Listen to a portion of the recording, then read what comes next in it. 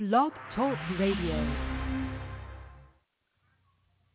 Hello, happy Sunday. This is Seeds of Change, and I'm your host, Danielle St. John.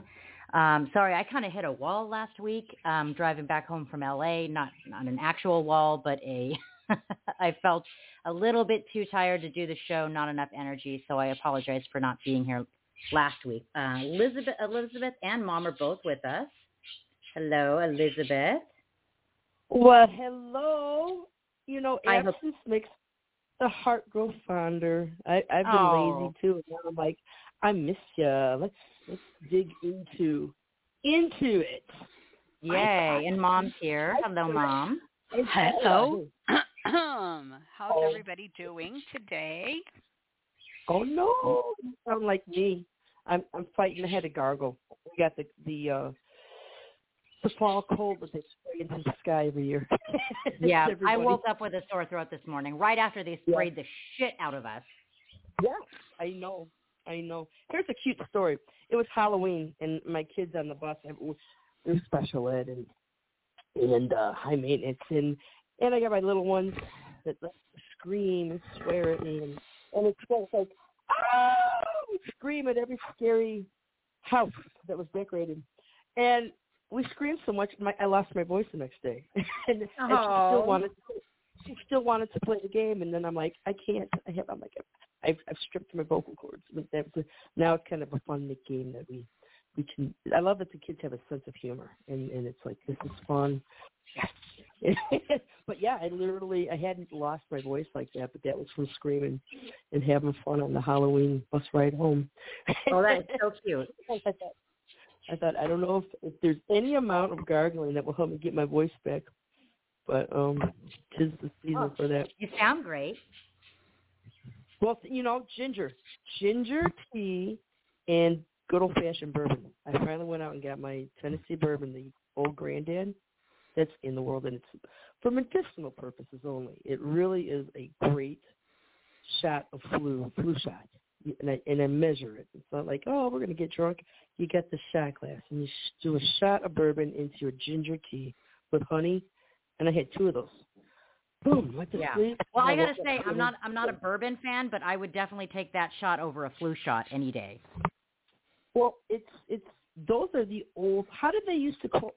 You can't cure cold.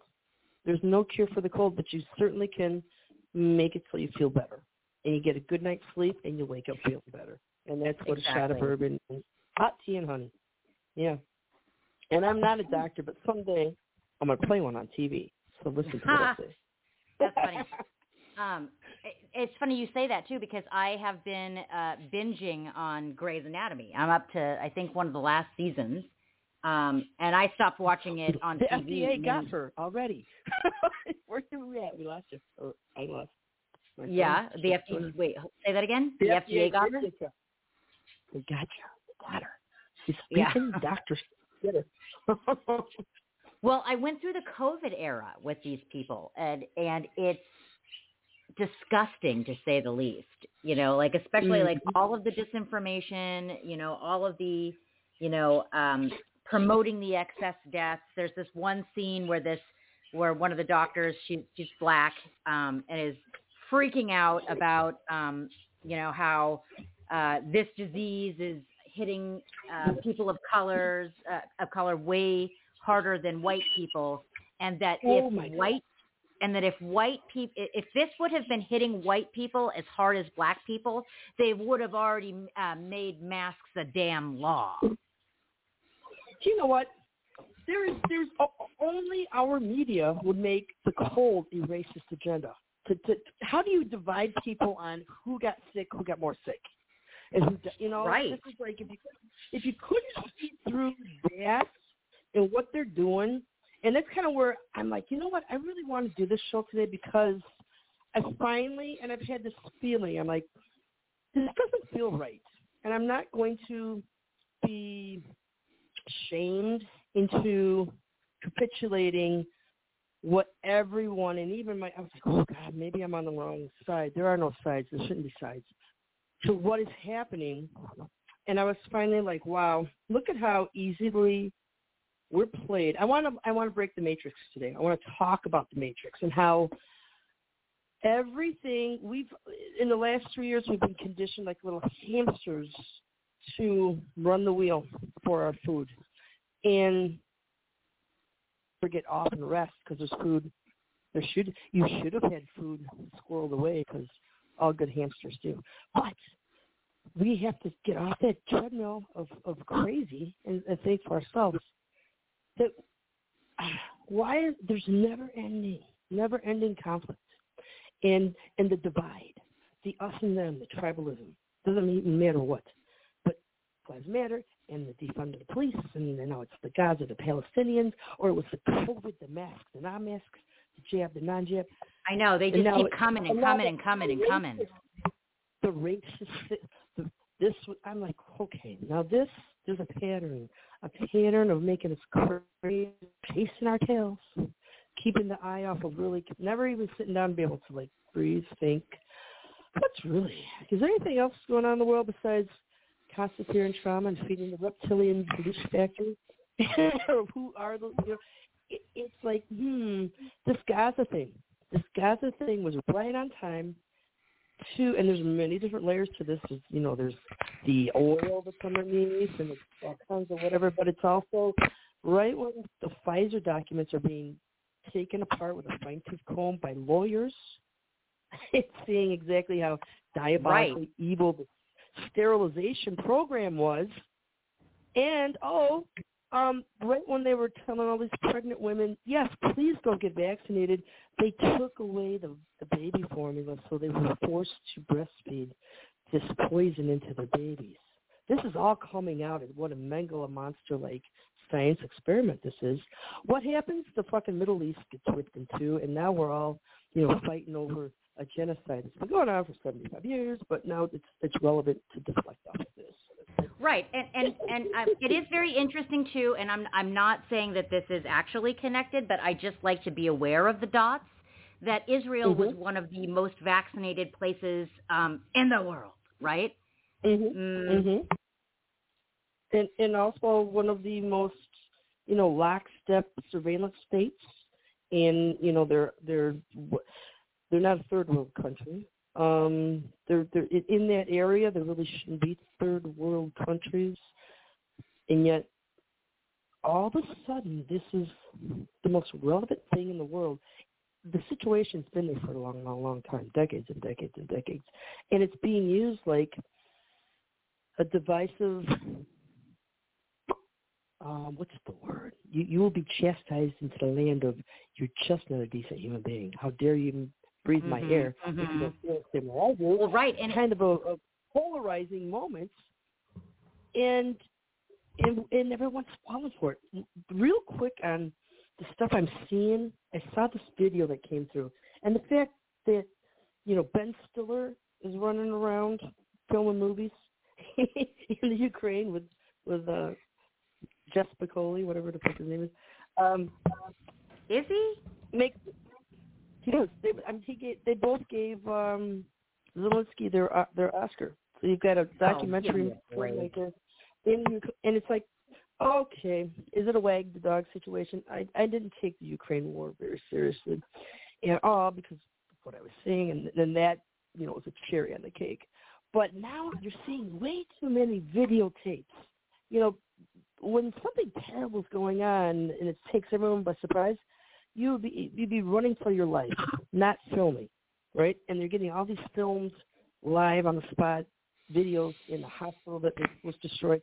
I saw one last night that they were screaming at each other in Arabic and whatever foreign language I don't understand, and throwing body parts. Indistinguishable as it was human, but obviously human. I saw that too. Did you see that? Okay.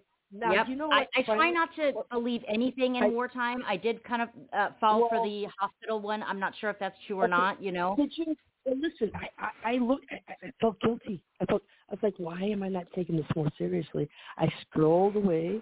I didn't want to think about it. Still was like, I'm not going to be manipulated. That's what I thought. And I'm like, you're a terrible person for being like this. So I'm doing stuff. I'm cooking today, and I'm still thinking about this. And I thought, wait a minute. That did not look real because you know why? a human artery is flowing through the whole thing. There's blood. The bones. When my grandfather would, I'd be playing with chickens. He would take an X-Acto knife. He'd pick it up and snap its neck, cut the head off, and it would run around with blood spurting out of it. We'd have it 30 minutes later for dinner in the frying pan. My grandma never cooked it all the way. Blood's coming out of the joints and the bones. There's blood in the bones. That's what normal bodies have, the arteries. You have blood marrow in your bones. There was not a drop of blood that came out of that yucky flush that he was throwing around. That was fake. That was designed. It was a movie set, and it was not. And I thought, wow, look, and that just added to there's too much. We shouldn't have so much footage if it was real. We're being played. There's propaganda on both sides, I think. Yeah, on the both I agree. And I'm just like, okay, so here's the Matrix. What's the Matrix? Because I was like always poo-pooing the Matrix. And today we were talking about it.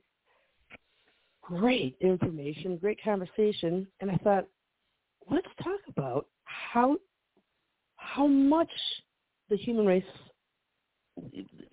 we're being, and how long are we going to let this? How long are we going to allow ourselves to be manipulated, whether it be a false health scare, COVID masks, distancing, blah, blah, blah, never-ending wars, the division, the racism, let mental illness thrive because you can't be pointing fingers at our children who are being manipulated by Big Pharma and the school system to think that they're, feral cats and have to have surgery. Who's ever going to stand up to say, wait a minute, this is crazy? And all of this is just as soon as we can catch our breath from all these false flags, maybe somebody will actually take on the system. No, really. And then there's going to be another mass shooting and another crazy person that was found dead. My favorite thing was that what's the Bart Simpson? The what's the catchphrase? The FBI had them on his they had him on his radar, and it's like, isn't that the truth? Every crazy person that's done anything, the FBI has had them on his radar for a while, but we chose not to do anything about it. And it's high time we take away your guns and blah, blah, blah, and whatever. And then you've got, people who don't think that violence is a solution, screaming at people who simply want to protect themselves. And that was what I was like seeing coming out of this whole thing, was the way they're demonizing the Israeli government for going after protecting themselves, retaliation for an eye for an eye. They came in, killed these people, and they still have hostages. Yes, blow them back to the caveman days. They fucking deserve it, and dare you not ever think about doing this again. Because they're killing a lot of civilians. Doesn't matter. It's like, what? It doesn't matter. Where's your humanity in this? See, that's where it's like, where's your humanity? It's like, sometimes there's justice. Well, you said like, you don't. You said, okay, it doesn't matter when you kill civilians. That shouldn't really be a thought that any humanist should have. Well, I'm not a humanist. I'm a realist.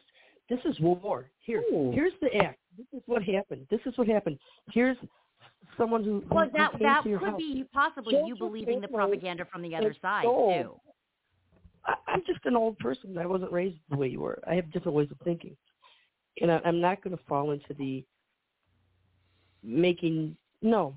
Sometimes these actions absolutely put you in the land of you're wrong and you deserve every fucking thing you get. If those actions are true, if throwing babies out of incubators was true, I would be on board with that.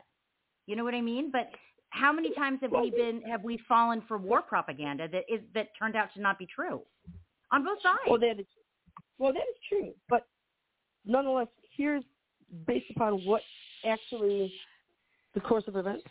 Boom, boom, boom. You don't know what the course of events that were. You weren't there. You are relying on the Israeli government to tell us what happened. Just the same way on the other side is relying on the Palestinian government to tell us what's happening. How can we believe any of this is true in wartime? Well, here I'm not going to go into the land of being so cynical that we don't even believe that something's actually occurring and is happening. Well, I didn't say that. I'm saying these Everything I'm hearing coming out of Israel is they're evil. It's pure evil. It's barbarism. It's all they're doing is raping women, cutting off babies' heads, all of these things. How do you know that that is true? Because they showed it to the journalists. Hamas filmed themselves. They showed it to the journalists on the Palestinian side too, and you certainly don't believe that. So Hamas live streamed their behavior that day, and they got those films, and then they showed them the bodies. They showed it to hundreds of journalists because the Jews knew no one was going to believe them, and Hamas live streamed it, and they got the live streams. Okay, so it happened, Danielle. I don't believe that. I don't believe it. It's interesting because you are such a conspiracy theorist, Danielle, and you grab onto so much stuff. Yes, and the number one thing that I grab onto is that anything that's said in wartime at the beginning. It's not said, Danielle. They have it on film. I haven't seen those films. Okay, I understand that. And they showed it to the international community. They showed it to a whole bunch of journalists. And the journalists barfed and cried. Okay? And I imagine... I don't believe it. I don't believe anything that the government says during wartime. It's not them saying it, Danielle. They have it on film. You can jump up and down. Okay, show me the film. I'll see it. I'll watch it, and I'll tell you. Okay. I don't know that they're actually going to release it to the public. They may. Of course they're not. Of course they're not. I don't know. I didn't hear them say they wouldn't. I didn't hear them say they would. But they had journalists from all over the world come and watch the videos. They invited them in. And now we believe journalists during wartime too? I don't believe any of it. I believe that there are propaganda videos coming out of Palestine, and I don't believe that the attacks on October 7th were as bad as the Israeli government is saying. I don't believe any of it because they are built. And you know what? It would be okay for you to say that because you're right. People make propaganda all the time. Both sides do it, as you say. But this time they filmed themselves doing it. Except nobody except for a select few people. We're talking hundreds of people have seen them by now, Danielle, and they invited journalists from all over the world. And I don't know. I'm an independent journalist, and I would like to see them. God, I hope you never have to see it. But okay, I understand why. I do understand why, sweetheart. I do. Mm-hmm. But this time though, it's not he said, she said stuff. This time. I know. All the other times were fake, but this time, it's all true, right? I didn't say that. I didn't say it's all true. I'm saying this time they filmed themselves doing it, the idiots. Yeah, except I don't believe that. Okay. I need to see it to believe it. And people are like, what? You want to see horror films of babies being decapitated? You know what? I don't want to see it. But in order for me to believe it, I'm going to have to. That is I understand that you seem a little exercised right now. So I've been sitting and listening, but I'm telling you this time they filmed themselves doing their wickedness. And isn't well, that you keep crazy? saying that like you saw the videos, and I don't believe that you did. No, I didn't. Okay. But nonetheless, if you believe it or not, it's happening worldwide. This is a worldwide event that's happening, and people are reacting to it, whether it's real reacting or not. Is the right word, Elizabeth. Right. And so my reaction is what happened, because I've seen other events in history from these people. And this is a very barbaric, retaliatory culture. And it goes back to, I researched some of this. Where did this, how did this blood feud, outside of a biblical bowl of soup, where did this happen? And I'm not sure if you can separate it, but go ahead. Well, but nonetheless, there's been chaos in that area. Turkey. What's on the other side? You got Greece, Turkey, Italy, Syria, and then Egypt, Slavic. Yemen. And then the one that's still there is, I'm going to say, is it Bavaria or Bulgaria? Might be yes, the Bulgaria. And they refuse to even acknowledge that the Turks are a different ethnicity and that they have a language of their own. This goes back to the 1100s when they had a war. And they won, and they blinded all the soldiers and sent them home, all 15,000 soldiers home blinded because they won. I don't and believe therefore, that. they would never, well, it was in the Encyclopedia Britannica. I was reading up on historical events in this area and having to do with the war and the start of the World War One and before World War One. And this is just recorded fact.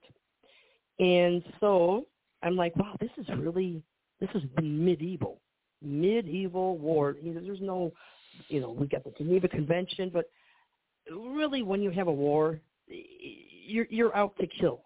So there's no rules in war. There's no rules in Fight Club, right? And it's that mentality that gets to that point that they would come into someone's home and kill people and take hostages and rape them and whatever. It was happened in Bosnia, Serbia, Sarajevo in the 80s. Ethnic cleansing. And that was their... And do we believe that what's going on, and we don't really believe what's going on in Palestine is ethnic cleansing? Oh, yes, but it is a situation that is not new. It's all of a sudden you're like, it's been going on for fucking hundreds of years. No. I'm not yelling. I'm simply asking questions. I'm just saying that, yes, it seems to be. And it seems to be something that isn't new. It's been going on forever. Everyone's acting like this is some new horrific thing that we should all, come to, if you're not on this side, you're horrible. It's like, all of a sudden, we all have to make a decision and get whipped up into hysterics because when anybody's trying to pull my strings, it's like, I'm sorry, they're mine to be pulled. I don't want you to touch me. Go away. Go away with your crazy. Go jump up and down somewhere else. And you can sit back and think, but right now, nobody's doing that. We all have to react to these things that are coming through our phone and our whatever media. It's almost like, it's better to not have media right now because we're being manipulated. And it's so I much, agree with that. It's so much chaos. It's a never-ending because our brains have become addicted to never-ending events that we have to react to. And we have to be entertained or our brain can't sit and think. It's like, I got to pick up my phone. It's like, what? That's where the Matrix. It's like, what? Somebody wants us to be always reacting, and the fact that this is how this that you're like, and that's that's my opinion, and my opinion is based upon this is what I'm making an assessment of the situation, and this is the story they say is Palestine. Somebody, whoever they were, came and took these people's families, raped, pillaged, and plundered, and then took hostages. Well, fuck you. We're going to kill you. and let's hunt them down till they're all dead. That's pretty much what you should do because otherwise they'll come back and do it again, which is exactly what they've been doing for decades and decades and hundreds of years. Okay, and so are you saying that Hamas/Palestine has been trying to ethnically cleanse Israel for decades? Yeah. You ever heard that expression from the river to the sea, Danielle? You know what that means? I sure have. It means they want to kill all the Jews. Yeah, that's what they want. No. I didn't say want. I said, has it been happening? Yes. Has Israel been the victim? They have been lobbing rockets into Israel for the last 40 years. Okay? They have been going in and killing Jews. Yes, of course. Why do you think? Yes. Who has the wars. bigger military? They have been fighting. Do you know that there was a quote-unquote ceasefire on October 7th? Because they've been trying to kill each other for 40 years. Yeah. Yes. Yep. Each other, Or right? longer. And so, but we, yes, but we, each other, Danielle. Okay. If long as I know you, it makes you happy that it's a both sides issue. They're both victims. Okay, great. That's what we need to focus on. That fact right there. Yes. And we've had, okay, and let me just bring one thing up right now that maybe you guys haven't thought about yet. But the media has basically been, besides that one incident with the hospital, the media has basically been right and left in lockstep about whose side they're on until Donald Trump said, oh, yeah, we're going to fucking slaughter them. We're going to slaughter all of Hamas, all of them. We're going. When did he say that, by the way? I sure would like to see that quote. Have you seen that? I haven't seen that quote. Definitely overemphasizing it. You're right. He didn't quite say it that brutally, but he did say, "Oh yeah, we're killing all of them." And then sure, Hamas. Right after that, I'm sure that he was talking about Hamas because Hamas is a bloodthirsty organization. Yeah, it's hard to separate. And keep in mind, first of all, I haven't seen that quote, and believe me, I read Donald Trump's quotes every day, so I haven't seen that quote, Danielle. You might want to check yourself. I'll send it to you. It was in a speech, and I'll send it to you. Okay. However, this is my point, is that right after that, the left-wing media started supporting Palestine. Yeah. Really? See, that's interesting because that's interesting, right? It is because it is sports mentality. It is. If Donald Trump says something, we cannot be on the same side. Exactly. Well, we can't be on the same side with Hamas, Danielle. We can't. Because Iran is backing them. I think you misunderstood what I was saying. But let's go back to past, because this was an actual tribal. I mean, we're talking before the days of, racism was like, it was my family. It's been going on for forever. Yes, absolutely. Forever. But now it's gone into, we've established nations and governments. And then we have civil laws within these governments and whatnot. And therefore now they're going for, the end game is for no one to have sovereignty. You can't have sovereignty over your own body and your own thoughts. And defending yourself and standing up for yourself is a terrible thing because you're racist and you're blah, blah, blah, blah, blah. That's where we're at right now. But before that all happened, you had the nations and the governments. How do we keep this going? Because we can't have them all living kumbaya. Remember the Coke commercial in the 70s? I'd like to give the world a Coke. Yes. In perfect harmony. That was the 1970s. We didn't have racist. I mean, it was kind of nice. They had to fuck that up, and they did. And how do they do that? How do they keep that going? You got the CIA, and you've got all these subversive government entities that have to go in and start problems in Nicaragua, in Israel, and you've got. Do we forget about ISIS? Who created ISIS? We did. The ISIS jihadists. We did. That cut off. The military-industrial complex needs to keep this shit going. And therefore, whoever, it goes back to Remington. Remington, who gave the Indians rifles, the military, the U.S. cavalry, the same guns. Boom, boom, keep fighting, guys, because we're making money off of selling you guns. The same kind of guys are getting the terrorists in the Hamas and the Hezbollah. And you can't even keep up with how many different names there are for all these bad guys that are all being, supplied by probably one guy that owns a company somewhere. And even my aunt, I made a video of her, and I'm like, I wonder if she'd get mad if I put it out, because it was fantastic. She explained to me exactly. She was talking. I blame the Rothschilds and Soros, and I was like, holy shit. She who will defend the flag and the church, and she knows who's behind all this bullshit. And I was like, that exactly. It's Excellent. coming out. There are men in power who are creating these things to make us crazy and to make the real things happen. The wars continue so that they can make money behind the scenes. And create the divides, the team mentality, exactly. like you said. And they did geographically, it's like, where was it before? It was, Central America in the 80s, Nicaragua. And then, you had the I want to call them Slavs. Yugoslavia and Bosnia and Croatia, where they had that going on. But that was a Muslim.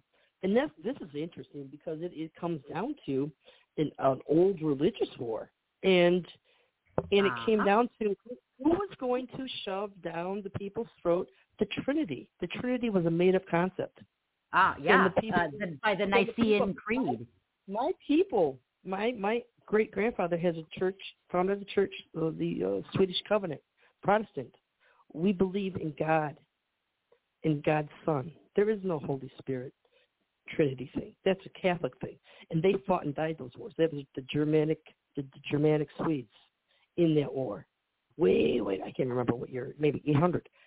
But it was that, and then Constantinople, and then the Turks and the Muslims.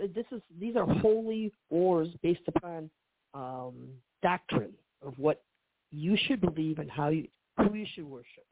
Yeah. And then it's just and it's amazing, but it's all done with violence and propaganda and fear. Right. And I find it really interesting that when we, just real quick, that when we're talking about the Jews and the Muslims, right, and which we all agree that they literally came from the same father, that the Jews, what? I was going to say the Jews, that seems to be a whole different, that's a third religion, because they're nothing to do, they're not Protestants, they're not Christians, they have their own way of worshiping. And it's funny that they put the Muslims against the Jews when it's like, then you've got the Christians. And it's like... That's a third. Christians are really the third. It would be, yeah, but it's funny how the three never can fight together. It's always two against two. And the third one probably is the one who's orchestrating poking the bear and getting the other two to fight. Okay. Okay. Yeah. Elizabeth, I don't know if you were here for this, but I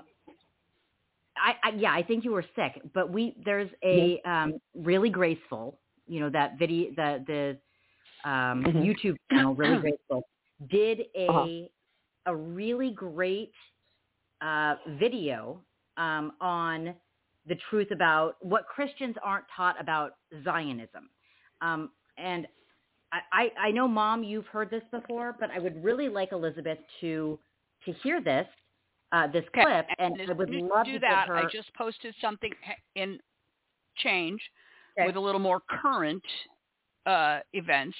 With the inside, it's a little video by Nick Freitas. So, love to hear. Before you Really Graceful. I would personally like to maybe stay away from that, because my feelings on this is everyone has the right to think and feel and worship whatever it is they want without someone else saying this is bad and this is wrong. And well, I really don't and that's like, not what not what she's doing, though. I think you're prejudging the video. Well, based upon... Mom, you listen to it, right? Do you know the real story? It's a very well done video. But you've already demonized the Zionists. It's like she didn't. You know what? She did not do that. The Muslims alone. The Muslims are free to be Muslims. The Zionists are free to be Zionists. But you're and the Jews are free. Everyone's prejudging it, Elizabeth. But I'm just saying that I kind of don't even want to go into that area, because I don't like that. That's the same thing as who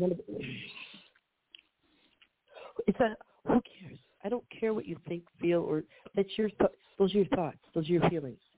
No, she did a historical on it, and it was actually very well done.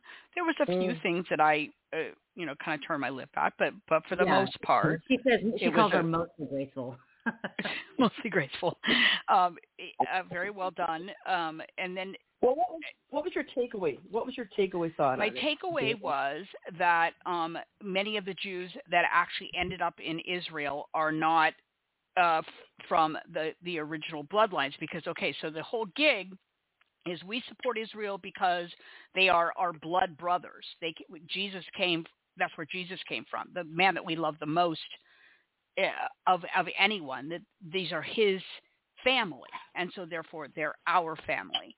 And a mostly graceful take on this is that the people that ended up immigrating to Israel aren't the original from the original bloodlines. Perhaps, I don't know. And the information that she provided was pretty legit. That they did a lot of cleansing of Christians from Israel and Jews. And Jews, right? Keep in mind that Elizabeth's original premise, Danielle, is correct, that humans have been getting up to this kind of crappy stuff since the world was created.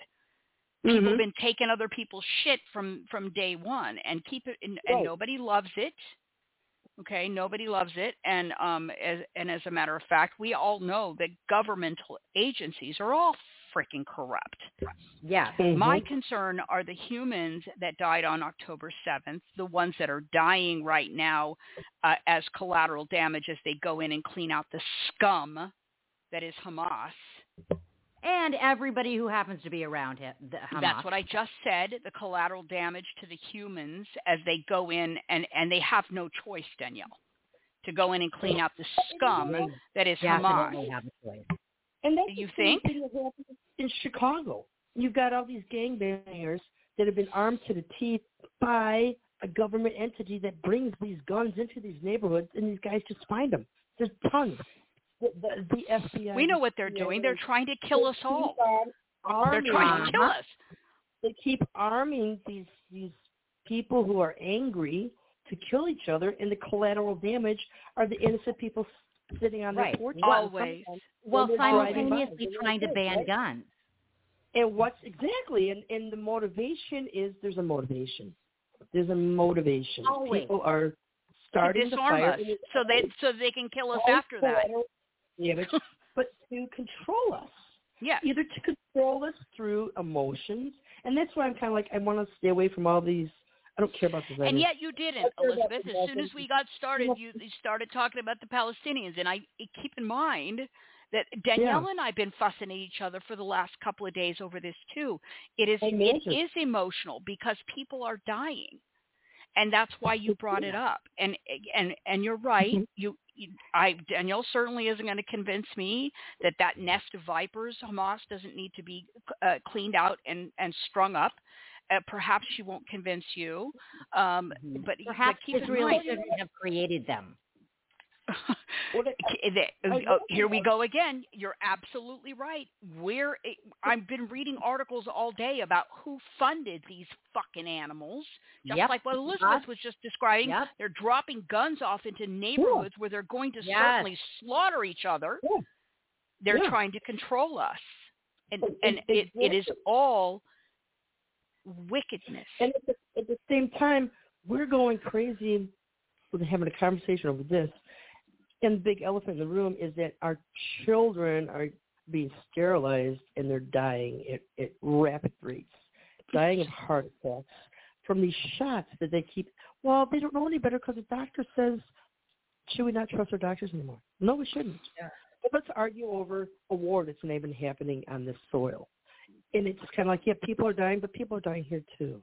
But we're not going to talk about that. And it's like, well, and that's why I brought up this clip, this audio clip, Elizabeth, because it really goes back to taking emotion out of it. We don't have to listen to it, but it is really good for context. Well, and it is, and so is the one that I just posted in Seeds of Change. It talks about the PLO. Guess who the PLO is? Somebody that we funded, but I don't know. You're absolutely right. The PLO is the Palestinian Liberation Organization, and they have been getting up to stuff since the 1970s, actually in the 60s. And this is so Hamas is just another absolutely CIA-funded slaughter machine.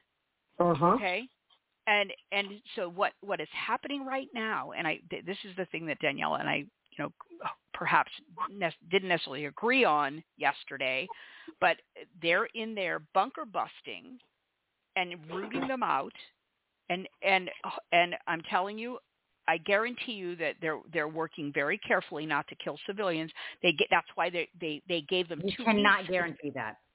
And they can't guarantee it 100%, but they've been notifying the Palestinian people to get out. We're coming in, okay? And where do they go? Where are they supposed to go? This is why I want you to play this video. Play it. Here's my thought on this: is why does nobody want these people to come into their country? That's what this video is about. Okay, well, play the fucking video. Let's listen to the video.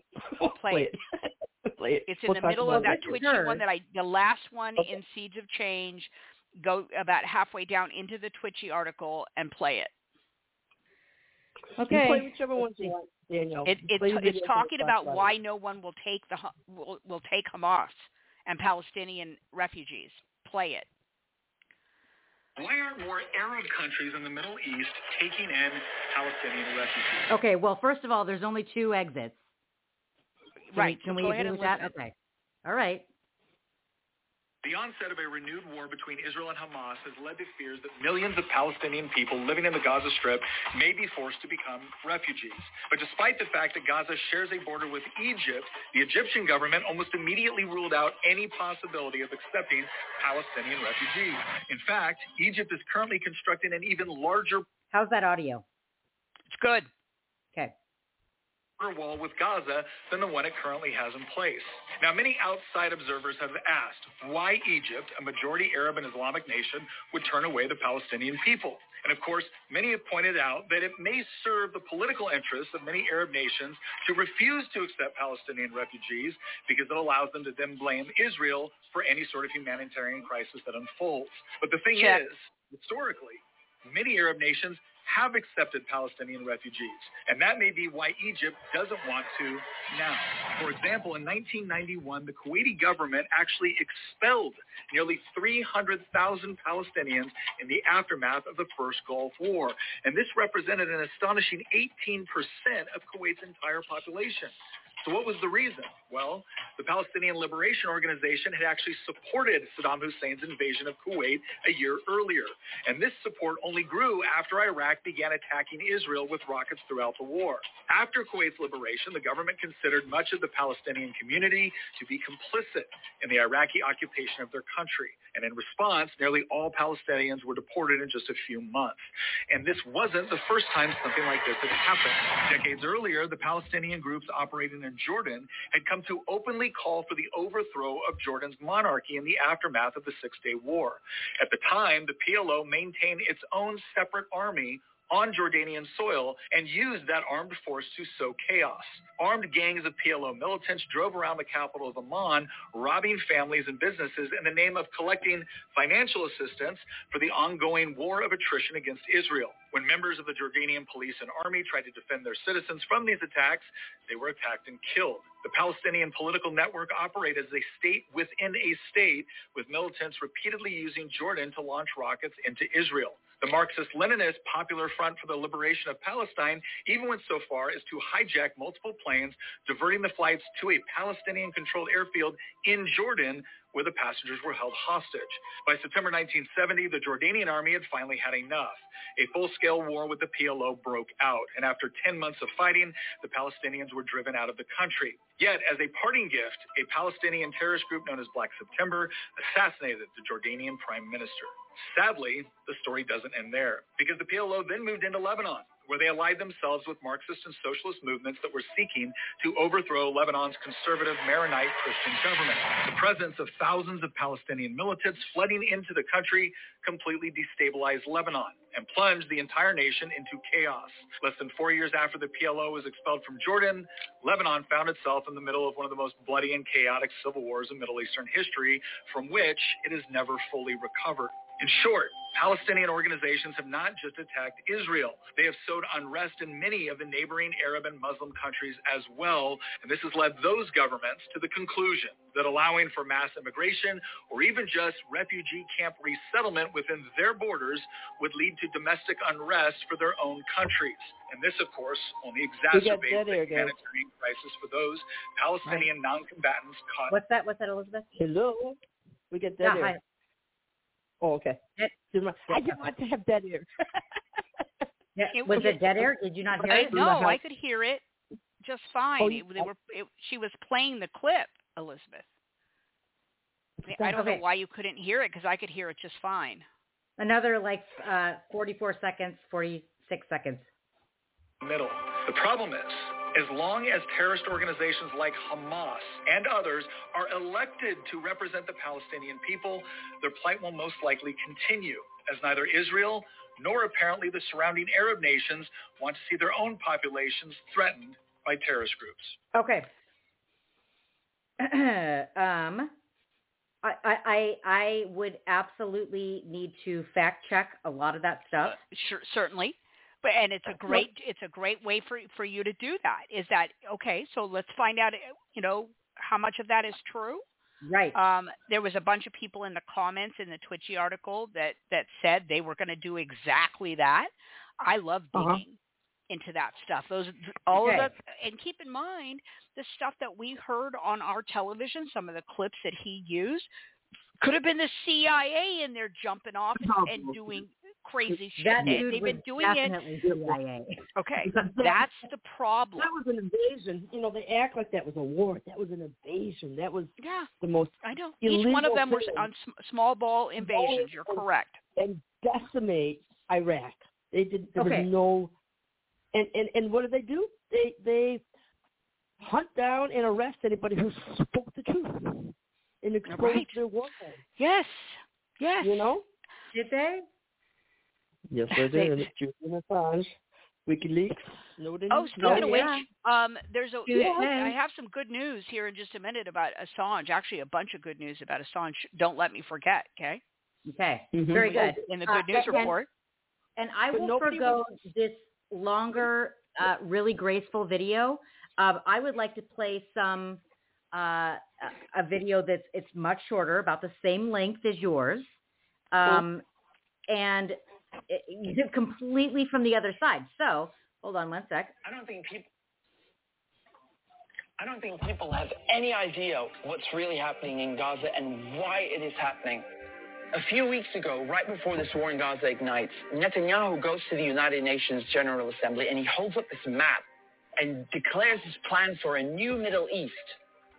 And people are going, what is this stupid line this guy's drawing with a red marker?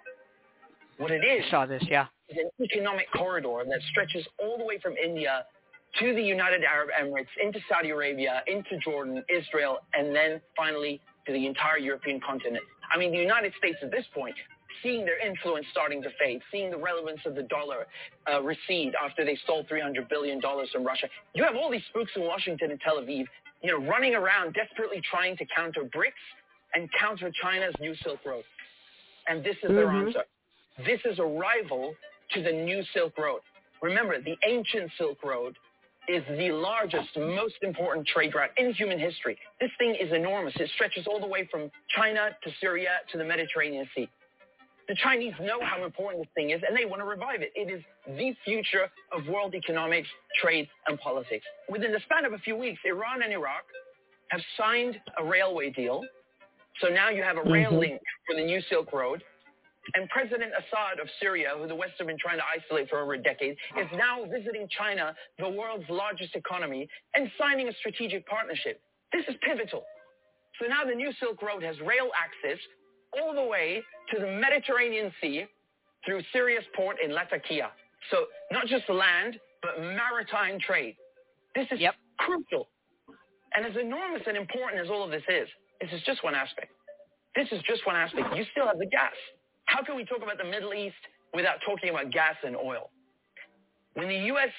instigated the Maidan coup in 2014, that wasn't just about NATO expansion and encirclement of Russia. This was about surrounding, controlling, and cutting off Russian gas to Europe. Russia is the country with the largest proven reserves of natural gas. Control Ukraine, and you control the pipelines that feed and supply Russian gas to Europe. For decades, you've had U.S. politicians, Republican and Democrat, from every administration, openly saying on camera, we don't want Nord Stream. There will be no longer sucker up. Nord Stream 2. We will bring an end to it. You want to have pipelines that don't go through Ukraine and Russia. For years, we've tried to get the Europeans to be interested in different pipeline routes. It's time to do that. You want to depend more on the North American energy platform, the tremendous bounty of oil and gas that we're finding in North America. Lo and behold, Nord Stream 1 and 2 are blown up. Yeah. I mean, without question, the most egregious, the largest terrorist attack on European infrastructure in modern history. There are only 3 countries on this planet that can pull this off. They are Russia, Britain, and the United States. And let me tell you, it was not Russia. You combine that with these sanction packages from the European Union, banning Russian oil and gas. I mean, talk about shooting yourself in the foot. So now there's no more Russian gas coming into Europe. And just like that, the United States have achieved a long-standing foreign policy objective. Now, the only other country with enormous gas reserves, the second largest in the world, is Iran.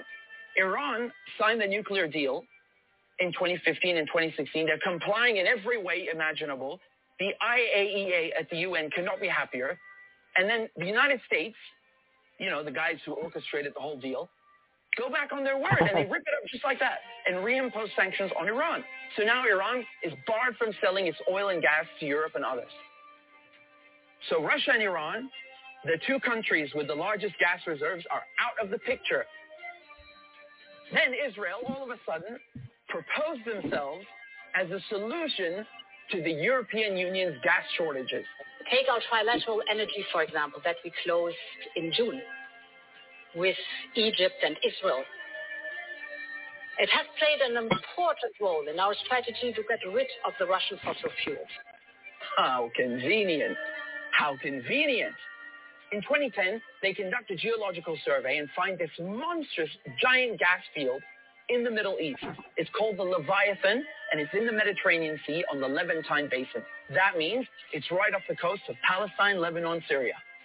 Syria initially declines offers over its gas reserves and simultaneously refuses to lay pipes for a Qatari gas project. What a coincidence. Barely a year later, war breaks out in Syria. And who's funding it? Qatar and Israel and the United States are just some of the parties funding and running this war to overthrow the government in Damascus. Today, the United States control 1/3 of Syria. They control all of Syria's oil fields, and Israel is bombing Syria's most vital port, Latakia, on a regular basis. So they're cutting off all the oil revenue and destroying, crippling any maritime activity, such as trade, such as gas exploration. Another major port on the Levantine coast is in Beirut, which mysteriously explodes in 2020. And so Israel, proposing itself as a solution to Europe's gas shortages, shows up with an FPSO, this enormous gas extraction vessel, and tries stealing gas from Lebanon's Karish gas field. And, you know, this reignites a huge maritime border dispute. And Israel has to go and beg the United States to solve this diplomatically, because Hezbollah said, if you steal 1 cubic inch of our gas, we will fire our missiles on your ship. Now we come to Gaza. Gaza also has its own unexplored gas field. Gaza is also a concentration camp run by the Israelis, and it's been under siege by Egypt and Israel under naval blockade since 2007. I mean, you can't even fish properly, let alone extract gas. And so now the Lebanese, the Syrian, the Palestinian ports, they're all out of action, and the only working port left in the coast is the Israeli port on Haifa. I mean, how convenient. This makes Israel the only one able to explore gas and implement an economic corridor like the one that Netanyahu held up at the UN. So in other words, Israel and the United States together killed off all the competition, stole their goods, and cornered the market. But as winter is approaching, Israel desperately needs to get that gas for Europe. But there's no stability. There can never be stability in the region without solving the Palestinian question. And so when Netanyahu shows up at the UN with his brilliant plan, the Israelis thought, oh, it's a done deal. They'll just get Saudi Arabia to normalize ties and thereby extinguish the Palestinian issue once and for all. And that is precisely why they are in Gaza slaughtering Palestinians like crazy, like they're in berserker mode. Israel has bombed Gaza before, but this surpasses anything we've ever seen, which is truly saying something. I mean, this is unhinged, calling people human animals and massacring them. Israel is just hoping the Palestinians will run away in fear into the desert. They've literally said this. They want to put them in the desert. They want people in Gaza to go to the Sinai Desert and push the people in the West Bank into Jordan. This is genocide and ethnic cleansing without question. But it also has economic and geopolitical implications. Hamas and the collective resistance, when they found out about Israel's plan and Saudi Arabia's wishes to normalize ties with Israel, which would destroy any hope of a Palestinian state, this forced their hand. It became clear they needed to act and respond immediately, lest Palestine be lost forever. For Palestinians, this is and always has been a matter of life and death, to be or not to be. Either the resistance axis and the global south expel the American and Israeli colonizers from the Middle East, or Israel and the United States will continue occupying the region, choking off the new Silk Road, plundering Syria's oil, and keeping Russian, Iranian, and Arab gas cut off from the world market. This is a decisive moment, and not just for Palestine, because the victors will end up drawing the new map of the world to come. All right, now let me just say, after the fact, that both of those videos I just played need to be heavily researched. Both of them. Of course. Well, they do. I saw that, and that was the guy who was wearing the Palestinian scarf. It was well done. I liked it. But Palestinian scarf. They all live in the desert. I have that scarf. Egypt is a desert. Saudi Arabia is a desert. Israel, Palestine, the whole place is a fucking desert. Except for the coast. Except for the coast. But it's like they all live in the desert. That's exactly what we're talking about. But I saw another one, and I thought, you know what? This really makes a lot of sense. This was a show of force to scare all of those nations that are forming BRICS. Okay. Because that's becoming force. We can play it. You do have it? Yeah, that was. Oh, I don't know. No, it was a post somebody made. But it's very and it's like, the manipulation behind all of this. It's driven by money and power. And the one thing that really bothers me is that, oil, is that you go right back to the very comfortable land of hating Israel and anti-Semitism when Egypt and Saudi Arabia and Jordan all are just as evil as Israel because they're not letting for sure. They're not letting, and I would like to add onto that anti-Semitism is not just a Jewish thing.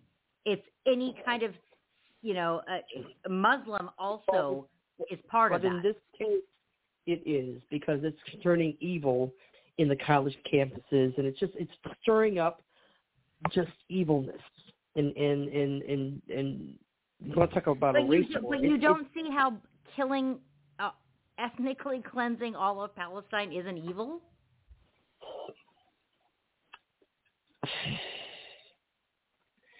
It's not to be condoned, but it is. It's a shrug. It's been going on for a very, very long time. Why has no one been this upset over it throughout all of these years? This is just the new thing you're supposed to react to. That is an excellent point, Elizabeth. That is an excellent. I'm serious, and that's why I'm not going to. It's what am I supposed? What are we supposed to do? It's been going. How about we don't condone any killing of people? That would be it. Okay, all right. And on that note, let's take a deep breath. Let's take a deep breath. We are 10 seconds away from the good news report, and I desperately need some good news. So, Mom, can you please take it away? I can. House members urged in bipartisan letter to join demands for Biden to drop Julian Assange's case. The letter will be sent to President Biden after Massey and McGovern gather signatures from House leaders. Rep. Thomas Massey, these are the Republicans, are asking him to do it. The Australian delegation is calling on. Right. The Dems should have done it, Danielle.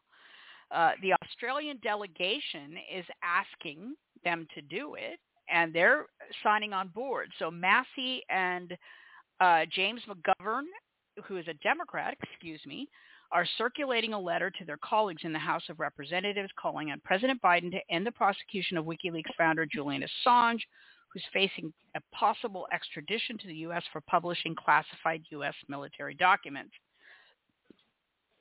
In a Dear Colleague letter obtained by Fox News Digital, the two congressmen asked fellow House members to join their bipartisan efforts to strongly encourage the Biden administration withdraw the U.S. extradition request currently pending against Australian publisher Julian Assange and halt all prosecutorial proceedings against him as soon as possible. So I will tell you, they don't want this guy testifying. And it's very likely that that's going to happen because it's going to be all bad if they bring him here. I've actually been kind of holding my breath and waiting for it to happen because he's going to let them all have it. But they had him under arrest and medicated. He's pretty much not even a person anymore, and it's. I hope not. Torture. I hope that's not true. Well, I mean, it's sad. It's really sad. And to go back to when Trump was president, and this thing was still political football, he had the opportunity to pardon him, but he said, no, we're going to extradite him. And that made that's what I said, yeah. That made him know that who's in charge? The military-industrial complex, because he was going to blow the lid off of the Pentagon papers and the whole illegal military invasion of these countries. And if I have one quibble and that was sad. with President Trump, it's who he listened to. He listened to the quote-unquote military experts, right. And because he loves the military, he trusts the military. He doesn't anymore, Elizabeth. I guarantee you that they showed their ass to him, and it's not going to if he gets reelected, it's not going to happen again. But he came in with a bunch of military advisors. And because he trusted John Brennan. Well, actually, Brennan wasn't military, honey. He was CIA. Oh, but yeah, that's true. Which okay. Having said that, my Bolton. biggest I meant Bolton. complaint, John Bolton. Yeah, God, about Donald J. Trump is taking advice from these fucking demons that he was taking advice from. To this point. I've got a couple of articles from Brian Cates about Trump the warmonger versus the foreign policy wonks. Okay, so this was a big deal back then. The foreign policy is just another name for all the letter agencies, right? They pretend to be, doing things on behalf of the United States. It's not true. Okay, so. Remember when Donald Trump became president? This is Brian Cates from October 24th. I've got two articles. There's three in total. I'm not going to read all of it. That the supposedly biggest generation on existential threats he and the world were facing had become quickly receding memories. Of course, I'm talking about North Korea and ISIS, okay? So you'll have to stop for a moment and think hard to recall that when Trump was running for president and after he moved his family into the White House, we were all treated to months of endless sturm and drang about how Trump was supposedly going to blow up the entire world. Remember? I remember. And actually, we were all, kind of holding our breath because because of his blowhard, supposed off the cuff statements that he would make, right? He couldn't be taken, this is back to Kate's, couldn't be taken seriously as a candidate for the top executive office. Yep, Rocket Man, because he would create incredibly unstable foreign policy. Look where we're at now. This man was the only president in my lifetime, perhaps in Elizabeth's, who knows, that didn't start another freaking war like all of these other idiots. Yes. Okay, speaking of which, just as an aside, speaking of war and good news, the Ukrainian war is coming to an end. Thank God. Okay? We've been lied to, speaking of propaganda, about how Ukraine was hanging in there and we're going to kick Russia's butt and blah, blah. It's all bull. Yeah, every war except for this one, apparently. Yeah, we'll see. We're not. Well, I just want to say that I do believe, looking back, that the Ukrainian war was, we were poking the bear. We poked Putin. He kept saying, "Don't do this." We said, yeah, blowing up the pipeline. And, Jesus. But why did we do exactly? But why did we do this? Because you had to cover the ass of all of these globalists that decided to create a virus, and where were they? All of those biolabs that we had going, right? Yes. Yes. We had to cover up our crime. Yeah. And there's been enough time, hasn't there? And you know what? Even though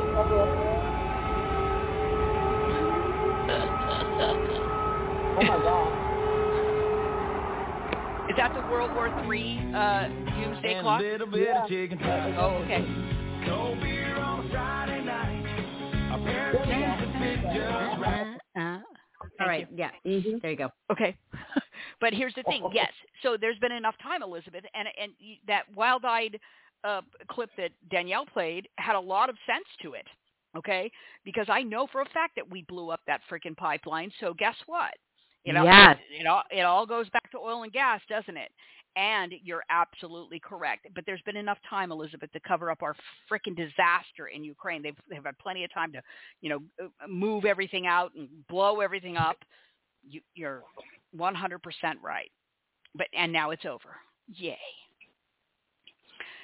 So back then, he couldn't be taken seriously as a candidate for the top executive office because he would create incredibly unstable foreign policy due to his being arrogant, clueless, alpha male, and an all-around idiot blowhard. Then after he shocked everybody by winning the election, anyway, despite their loudly warning the public about what an idiot he supposedly was, they stridently yelled all the more during Trump's first year in office that he was making all the wrong moves. The Foreign Service, that talk about a nest of vipers, and he was going to cause the world to be a far more dangerous place because he refused to listen to the same globalist foreign policy experts, that's in quotes, that his predecessors had, the ones that started a war every freaking administration. Yeah, he wasn't listening to them. You remember the globalist foreign policies experts, right? The same Council on Foreign Relations, CFR, Atlantic Council, please, trilateral commission type people that former presidents had all surrounded themselves with and listened to, and who's the policies they implemented, and what all that expert foreign policy resulted in: the Iraq War, the Gulf War, the Vietnam War, the frickin' so on and so on and so on. World right? War II. Yes. Yep. Let's discuss that for a minute. Well, okay, several minutes. This column is going to be much longer than usual, and I'm, again, not going to read the whole thing.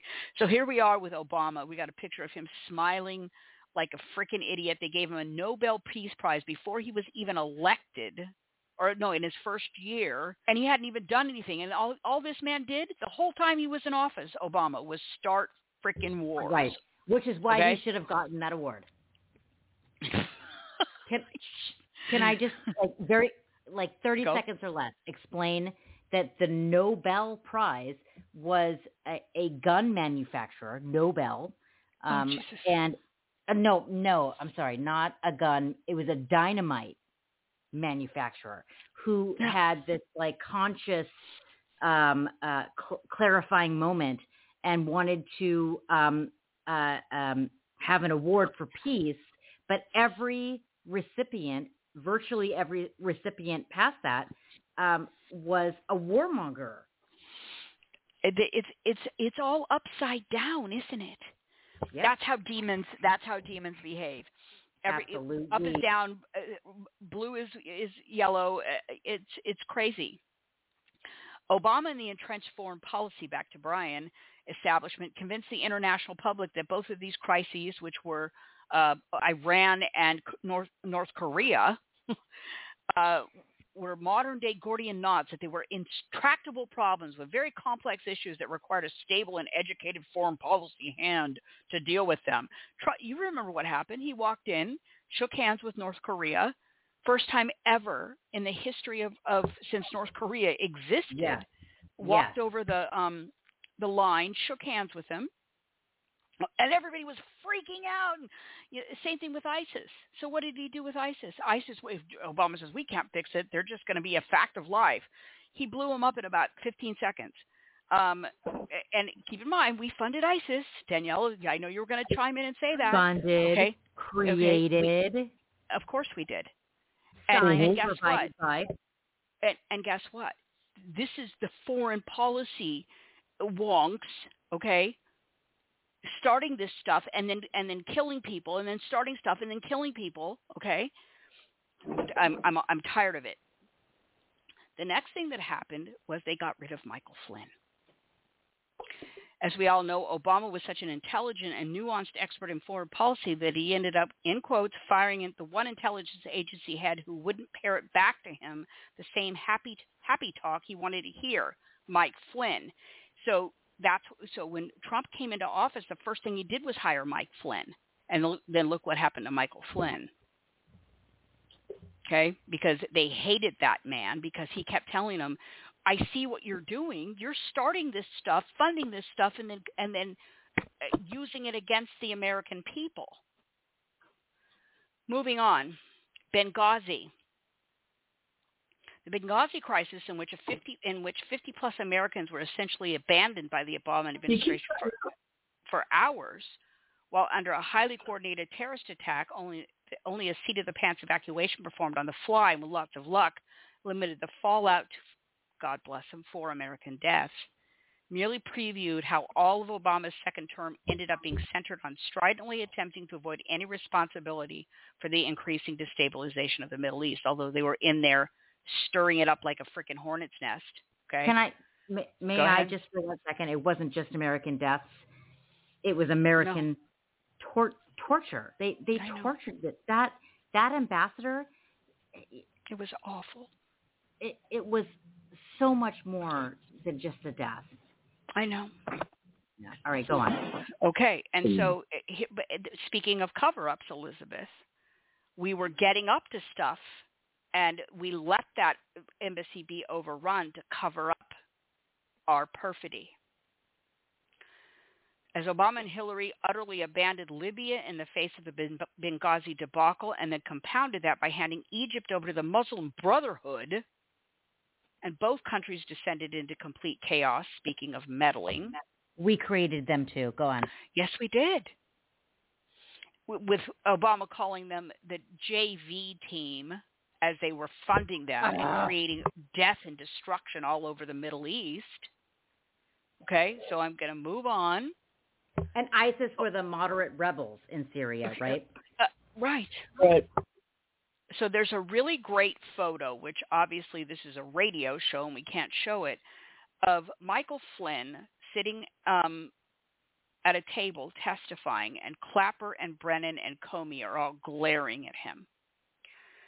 As the head of the Defense Intelligence Agency, General Michael Flynn had been using everything but signal flags trying to get Obama and Clinton's attention and explain to them why the foreign policy being enacted was not only naive and wrong, but also incredibly dangerous. And for that, he got fired. For that, he got taken down as soon as Trump hired him. Okay. I'm going to move on to part 2. So you have an idea. Okay, and before I do that, I want to just point out that the one thing that they have done over and over and over again is give money to Iran, fund Iran, pay money to Iran, pay money to Iran. Just for the record, I would like to ask each of you what you think about that, about speaking of funding and meddling and all why was it so important for the Obama administration and Hillary Clinton, the Clinton Foundation, all of these people to give money to Iran? Elizabeth, I'll let you go first. I'm going to say that somehow they figured out how they could get a part of it. Therefore, they had to have their money released. Yeah, that's another one of those playgrounds. You're absolutely right. Why do you think, Danielle? I think that there are several terrorist organizations. And remember, going back to 9/11, we declared war on terror, right? So we have to. I remember. Oh, yes. So we have to keep funding these terrorist organizations, creating funding, training, forces provided by, so that there's chaos and pain and destruction and blood. We have a target. Yes. It has no border. Without terror, we would have no war, right? Exactly. Right. Absolutely. So that was another thing that Trump did. Okay, Trump promptly scrapped the deal on taking office in 2017. So they kept funding this, and Hamas you could just picture Hamas like the clearinghouse, right? Iran, sorry. And they give it to Iran, and it goes out all over the Middle East and cause more war, more death, more destruction. Do you remember when Hillary made that speech? She goes, we came in, and we killed him. The leader in we came, Libya. We saw, he died. He died with her frickin' cackle. Yeah, the guy in Syria. We have him give up his weapons to be a part of the international community. More pain. Hold on. Please stop. You're doing that thing. I'm sorry. You're cutting in and out. No, you're fine. But this is really important. Better now? And I would like to. Yep, absolutely. Thank you. So we go into Libya. We talk him into being a nice guy, giving up his nuclear weapons capability. And the next thing we go and we topple him. They show him being tortured, brutally killed, pictures of him dying, and her cackling over it. Yeah. Okay. Yeah. So gross. When Danielle jumps in and says we saw, and they sodomized him, they did that to Chris Stevens as well. Okay, they torture them, and it's so sick and so wrong. Okay, so Danielle's premise, we're funding it.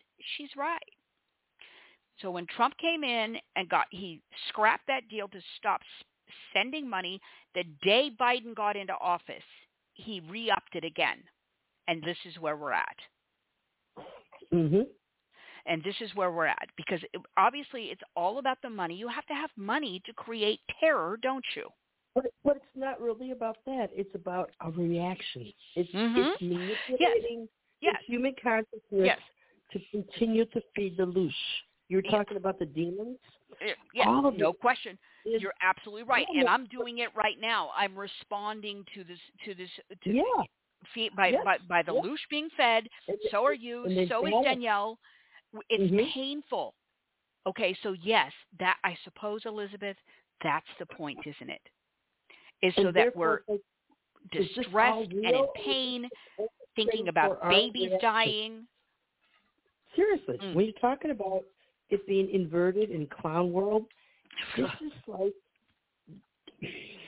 why I'm not so upset over genocide. It's like this is all for their amusement, for our reaction.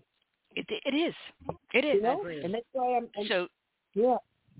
So the interest I don't necessarily mean think that was such great news, but it's I suppose coming to an understanding of what they're trying to do to us, and being successful at it, is that people all over this country is like, no, we don't want to get involved in their crap.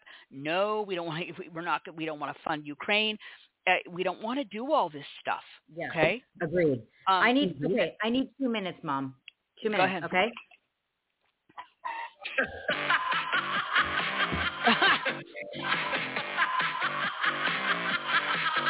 God, she sounds like a demon.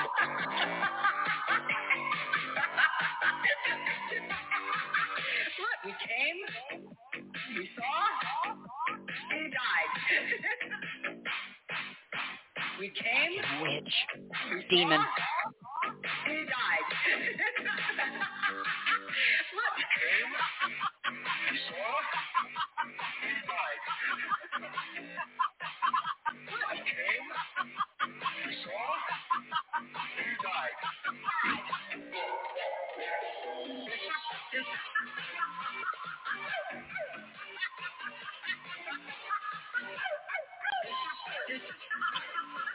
Remember when she was barking like the dog? Yeah. Okay, that's good enough. We don't even need 2 minutes. But that's like, like every time we smile, a reptilian goes hungry. I'm just saying. You're absolutely right. And we haven't been doing a lot of smiling lately. And it's because we're in pain and we're distressed.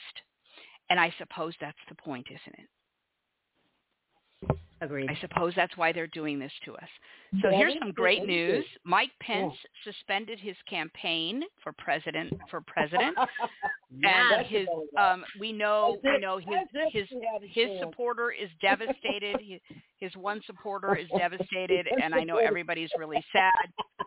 But I have to tell you that I am not sad over that. So I posted some good news. Mother is probably sad. His mom is sad. His wife is sad. He calls his wife mother. How sick is that? Yeah.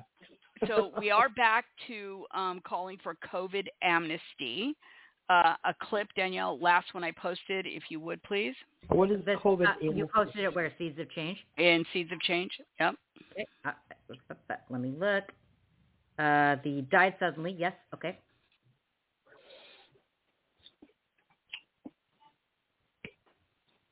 Well, I was on the board of my kid's school during COVID. I wanted a harsher lockdown policy, and in retrospect, I was wrong. The damage to kids of keeping them out of school longer was greater than the risks. But here's the bottom line. Myself, our great people, the CDC, I'd like to think the governor, we were all operating with imperfect information, and we were doing our best. So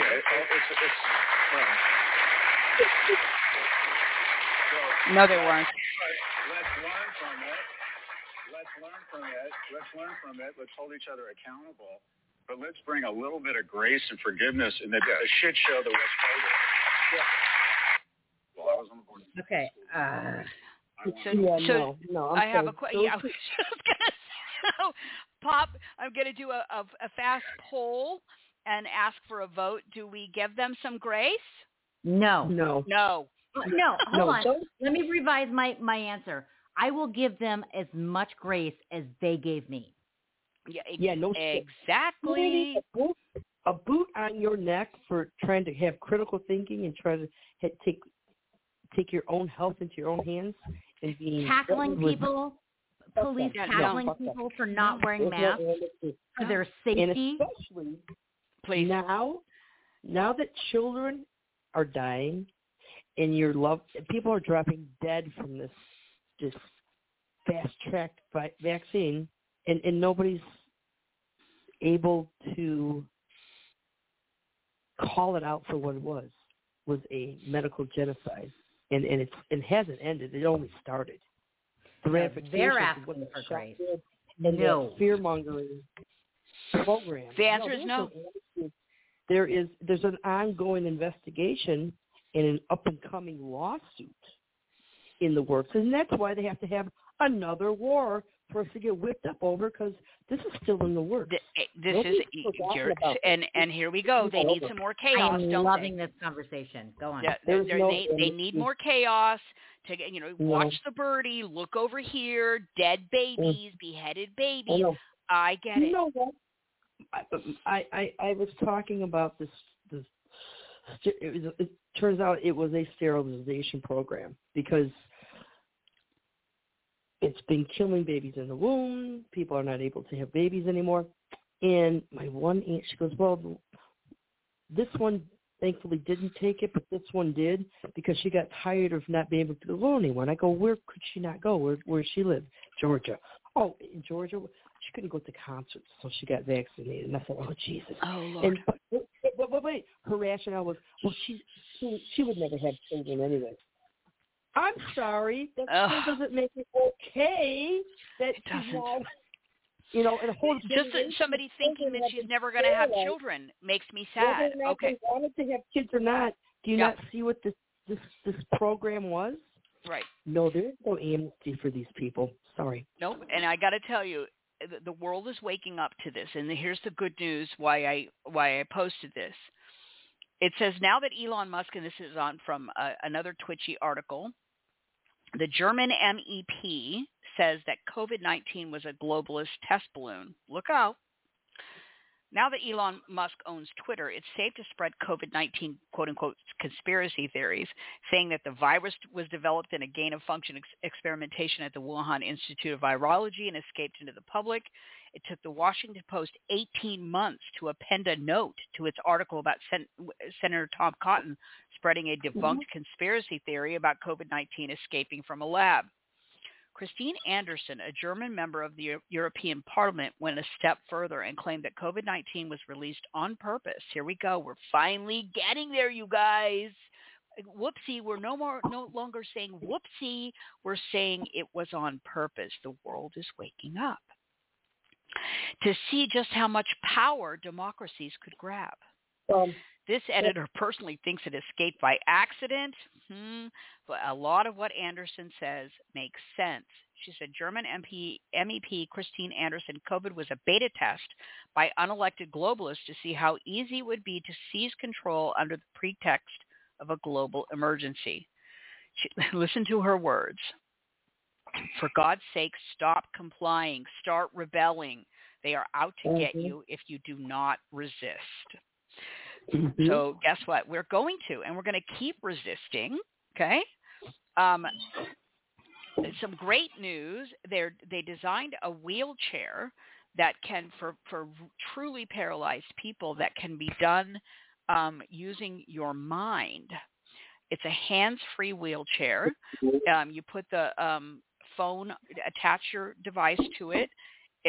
You can move it merely by your mind, also by moving, just kind of wiggling back and forth. It's really cool. It's going to help a lot of people with mobility issues be able to get around.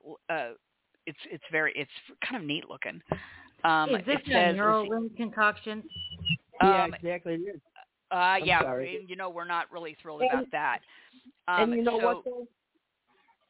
Oh, go continue your thought. So, but this wheelchair, it's you set your device, in which it doesn't look like it's Neuralink, but for people that are truly mobility, they don't have arms or legs, use of their arms or legs. All they have to do is be able to move their body back and forth, and the chair goes. It's really cool. I like it. That is nice. I don't know if. About you guys, how you feel about voting these days. You may have wanted to give up, but yeah, I'm done. Across I'm done the voting. country, I know. Yeah, I don't vote. Across the country, there's going to be school board elections on Tuesday, and it looks like the conservatives are going to take back literally hundreds, and we did the same in 2022. 2020 was pretty big for school boards. Across the country, it looks like that some of the craziness that's going on in school districts is going to start to recede, thank God. Yeah. The gag order by Tanya Chutkin, her honor, is suspended. It got lifted. A D.C. Circuit Court of Appeals suspends Trump's gag order in the J6 criminal case, overruling Judge Chutkin. The issue will be argued on November 20th. It's not completely done, but for right now, he can go out. D.C. Drano says every delay is a win. Every time Trump gets more free speech to defend himself is a win. Every time Obama-appointed Judge Chutkin gets reversed is a win. The D.C. Circuit Court may reinstate the gag order after oral arguments, but for this next 3 weeks, President Trump regains his rights. So that's he lives in America. He's and believe me, he's going to go out and blast them all. Is unreal. It's unreal that they're able to do this. And no, this they're whole, not. And I know it makes me crazy. It makes me crazy because we are, everyone starts screaming Julian Assange. But they have taken all of our ability to speak our thoughts, our First Amendment. We are under such communistic censorship. It's pretty awful. And Danielle's, what did you keep calling it, Danielle?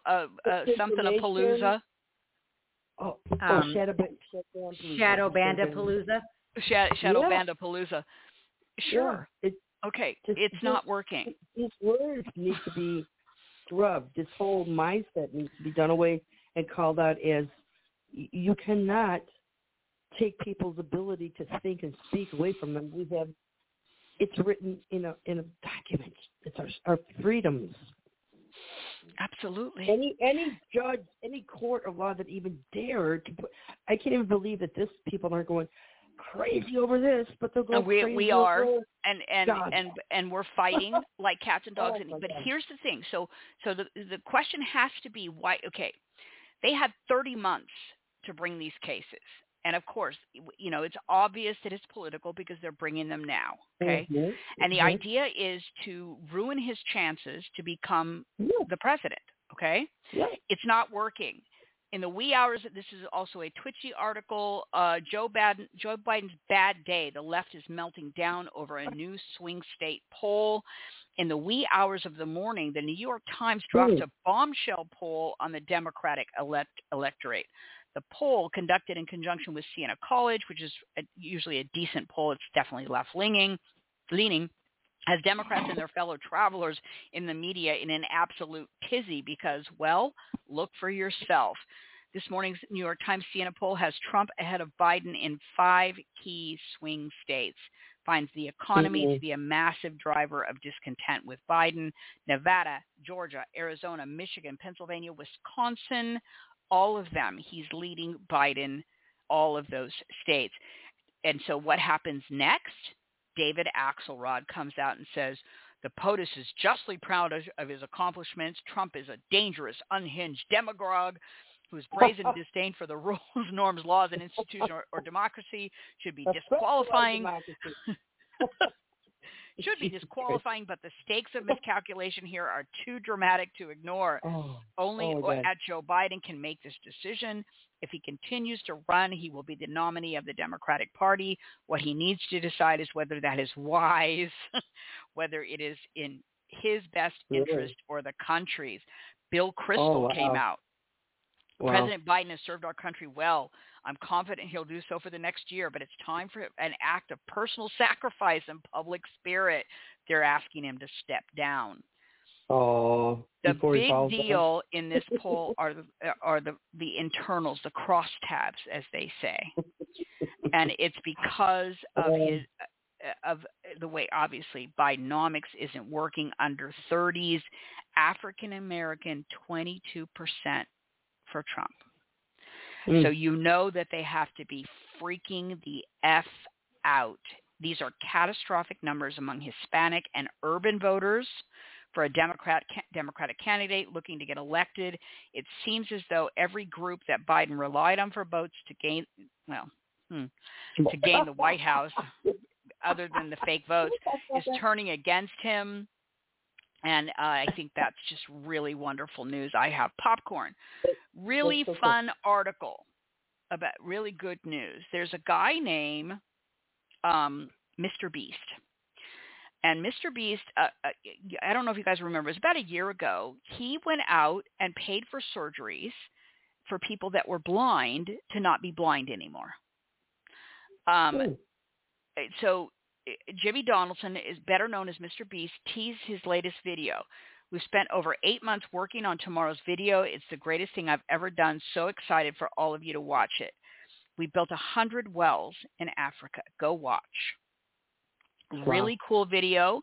I want you to, I'm going to put it in Seeds of Change. I actually would like for you, I don't know if it's going to be okay for radio, but I would like it if you would try to play it, because he really did.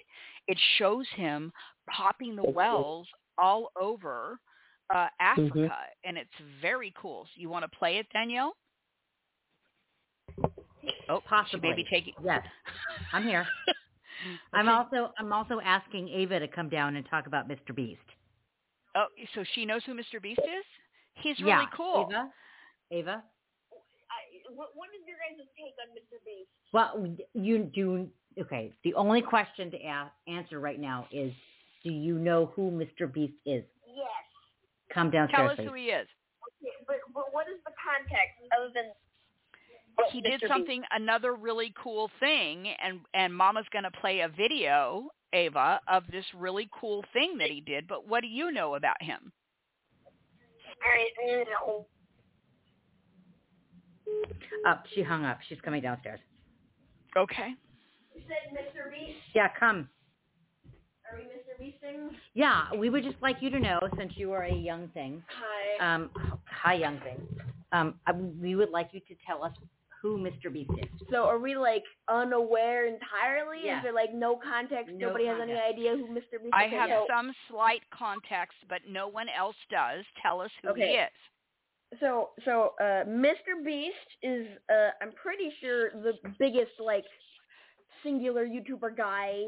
He's got the most subscribers on YouTube, right? Oh. And basically he got started by giving away a bunch of money, which basically made the videos more popular, which gave him more money to give away to make more popular videos, which is his big thing. So now he does philanthropy or something, and he's doing food banks or something, right? So Mr. Beast is generally a good person, individual, that got popular for being rich or for getting rich, and doing really cool things with his money. Yeah. So he went out and paid for surgeries for a bunch of people that were blind, and people said they gave him grief for it because it's making fun of ableism or something. I don't know. Anyway, but he did. They tried to cancel this guy, and it didn't work, obviously, because you said, what, Ava? How many? You think he has the most followers on YouTube than any person? Well, he's the biggest non-corporation YouTuber. There's some corporate. He's just a guy. Yeah. He's just a guy. Okay, cool. All right, here we go. 3, 2, 1. 100 wells we're gonna build in this video. Oh. You want the wells video, right? Yep. Okay. Yep, that's what I want.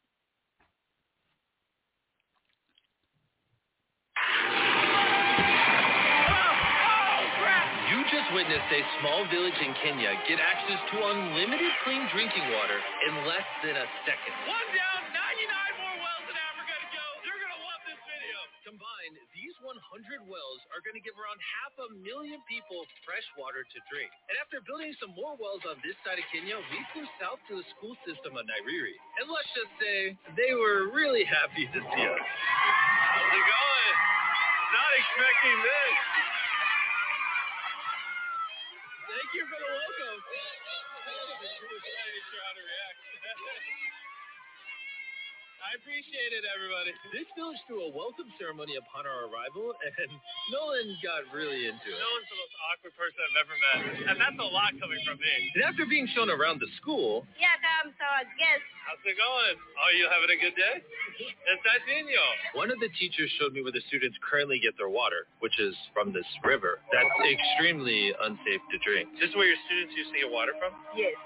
This is crazy. Yeah.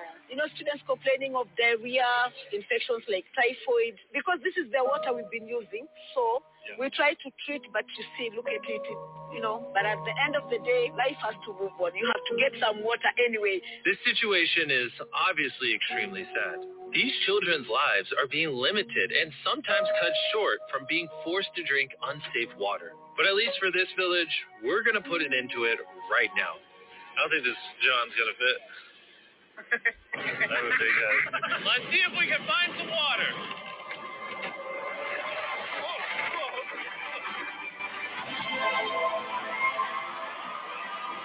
It's raining! It's beautiful!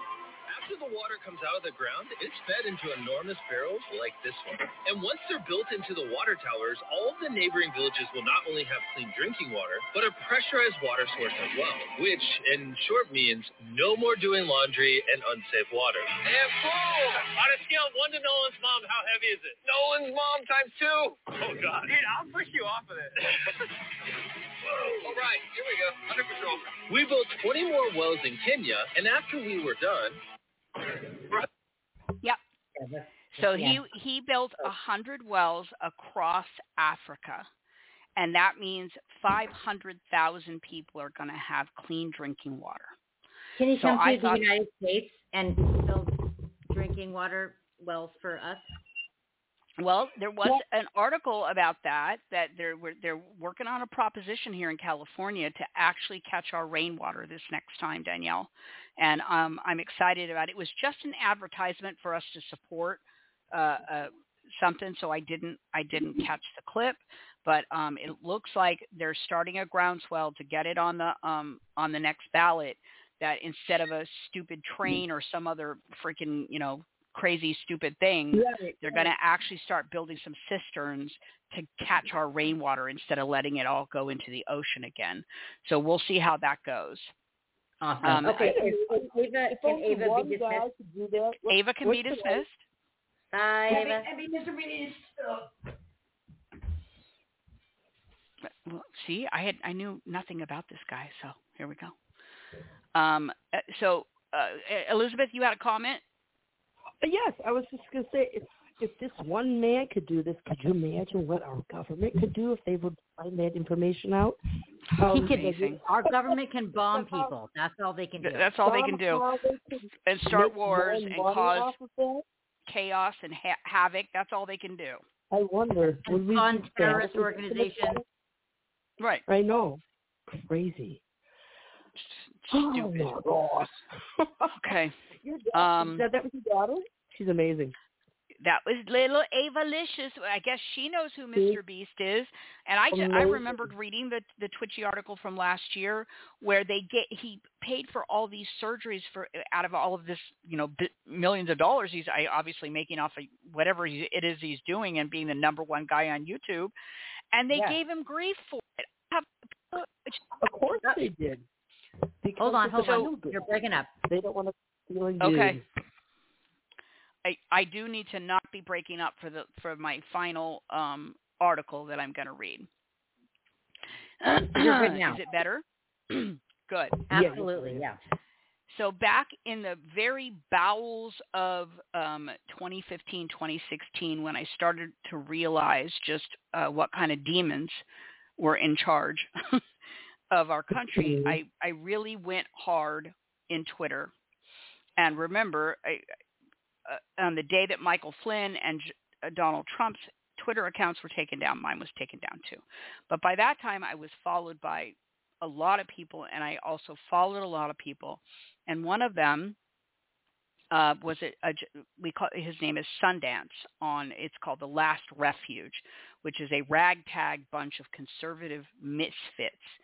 And they censored him and they shadow banned him and they took his account down. He's got his account up again since Musk took over, but he had to make a website. It's called The Last Refuge, and highly recommend that you follow The Last Refuge on Twitter. That you go to his website, which is thelastrefuge@reagan.com. Really a neat guy. But he printed, and he just chats with people, and there's a community that chats with him on a regular basis on his website. But he did an article today, November 5th, 2023. It says, check yourself. You are in control. Mm-hmm. It might, check that. It does seem overwhelming at times. But that is the nature of this collectivist strategy. Here you go, Elizabeth. Right. That's the point, isn't it? People are catching on to that, and that's how we break it. That's right. I love that is the purpose of this great reset bombardment. We must hold strong. You must hold strong. If you look closely at the attacks that unnerve us, most of them are weak, and almost all of them are targeting your psychology. Right. Do not fall into the trap of despair. Step outside of your home right now. Look around. Do you see any threat, or is there a sense of fear and foreboding created by a dark imagining? Or is the sense of fear and foreboding created by a dark imagining? If the latter, ask yourself, is the psychological attack working simply because you are allowing it? Mm-hmm. And then right below that is a picture of a bunch of sheep standing behind a gate, and both sides of it are opened. Yes. And they're just standing there trying to get out the gate. You have a purpose. Yeah. If you walk into a room and the people within it respond negatively to your presence, it's likely because your disposition unnerves their demons. Right. The need for control is a reaction to fear, and you have stopped pretending. As a consequence, you create fear amid those who do. When I share the message, live your best life, it is not without purpose. Every moment that we allow the onslaught to deter us from living our dreams is a moment those who oppose our nation view as us taking a knee. Do not allow this effort to succeed. You might ask yourself, how I can, one person, a flea looking into a furnace, retain an optimistic disposition while all around me seems chaotic and mad. Ultimately, the collective weight of leftism is putting us in isolation. There are many historic references to this disconcerting sentiment to review with hindsight. However, ultimately, the feeling of isolation first begins with a rejection of God. Defeat dark imaginings by embracing him. Stand in the light of a loving and purposeful God. Hold faith, and evil manifests will run away because the dark whispers will fall on impenetrable ears. Yes, it is true. I will not deny it. All around us is this great sense of foreboding. Ugh. And it's not just connected to you. It's everywhere. Everything being created by the constructs of those in power is weird. Everything created around us is less comfortable. Everything created around us is intended to project less joy. And as a consequence, it requires an intensity of thought just to carry on ordinary events. It's exhausting at times. Diminished faith creates anxiety, a sense of foreboding, a sense of fear and worry, and a sense of trepidation. Additionally, evil tribesmen, I pictured them, know the strategy to create the environment for control is isolation. Mm-hmm. Isolation, the tool to remove hope, first begins with the diminishment of God. A faith-filled person is never alone. Throughout history, large armies have been defeated through the process of division. It is not a leap to see the same strategic objectives being deployed against social assemblies with ridicule, labeling, targeting, diminishment. All of it is intended to fuel this purposeful division. Ultimately, it is the currency of human connection that is the true value in our lives. We have each felt how our positive influence upon the lives of others nourishes our own sense of purpose and fulfillment. Do not lose that. Perhaps we are in this position today because we didn't sit still enough and contemplate the real priorities in our lives. Fellowship is the essential ingredient to a purposeful life.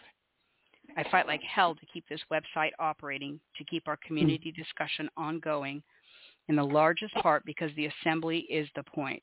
The connection is the most important facet. On our prayer threads and within our conversations, families return to see, read, and feel the words from those we and they have lost. Do you know the scale of responsibility that comes from hearing the words of a granddaughter who visits CTH every year to read the words of her grandfather who has passed away? Can you imagine how hard you would fight to keep that ability present? We are more than just a conversation. Perhaps tears flow at times and we struggle to understand what this unusual anxiety is all about. Then we begin to struggle with the feelings of shame or guilt for being weak and allowing our humanity to pour out of our human selves.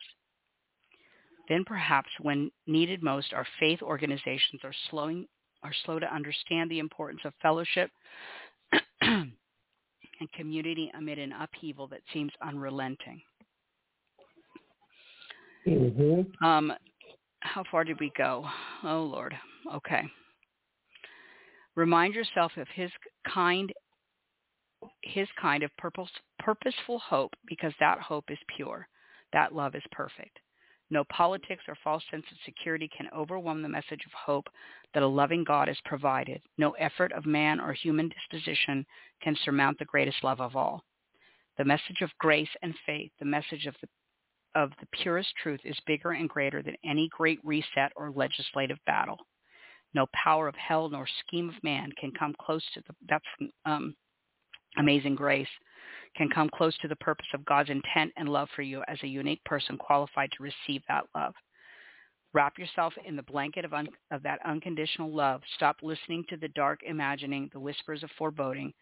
Pause in the peace of the moment that you can create within your own mind. Set down your troubles and listen and feel. So, you know that I always return to that message that in spite of all that they're doing, all their machinations, all the demonic activity, the spiritual warfare, the blood, the destruction, the pain, divisive tactics.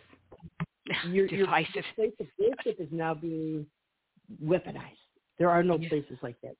And I'm just like, look what they've done. They know what they're doing.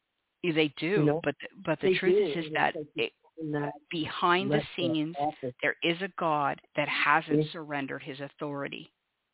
Mm-hmm. And so I suppose that's the good news, that in spite of all of this, we don't have to worry. We can just, dismiss it because it's all a show.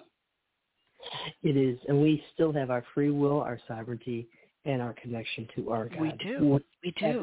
And if anybody has been bombarded by the system, it's Sundance and Brian Cates and the people that Michael Flynn, President Trump, for God's sakes. And look at them; they're continuing every day to speak the truth. And to do this, can I ask you real quick before you leave? I want you to break down these guilty.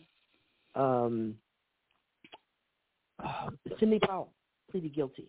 All of these things are coming out in such a negative way on the news, and I'm like, wait a minute.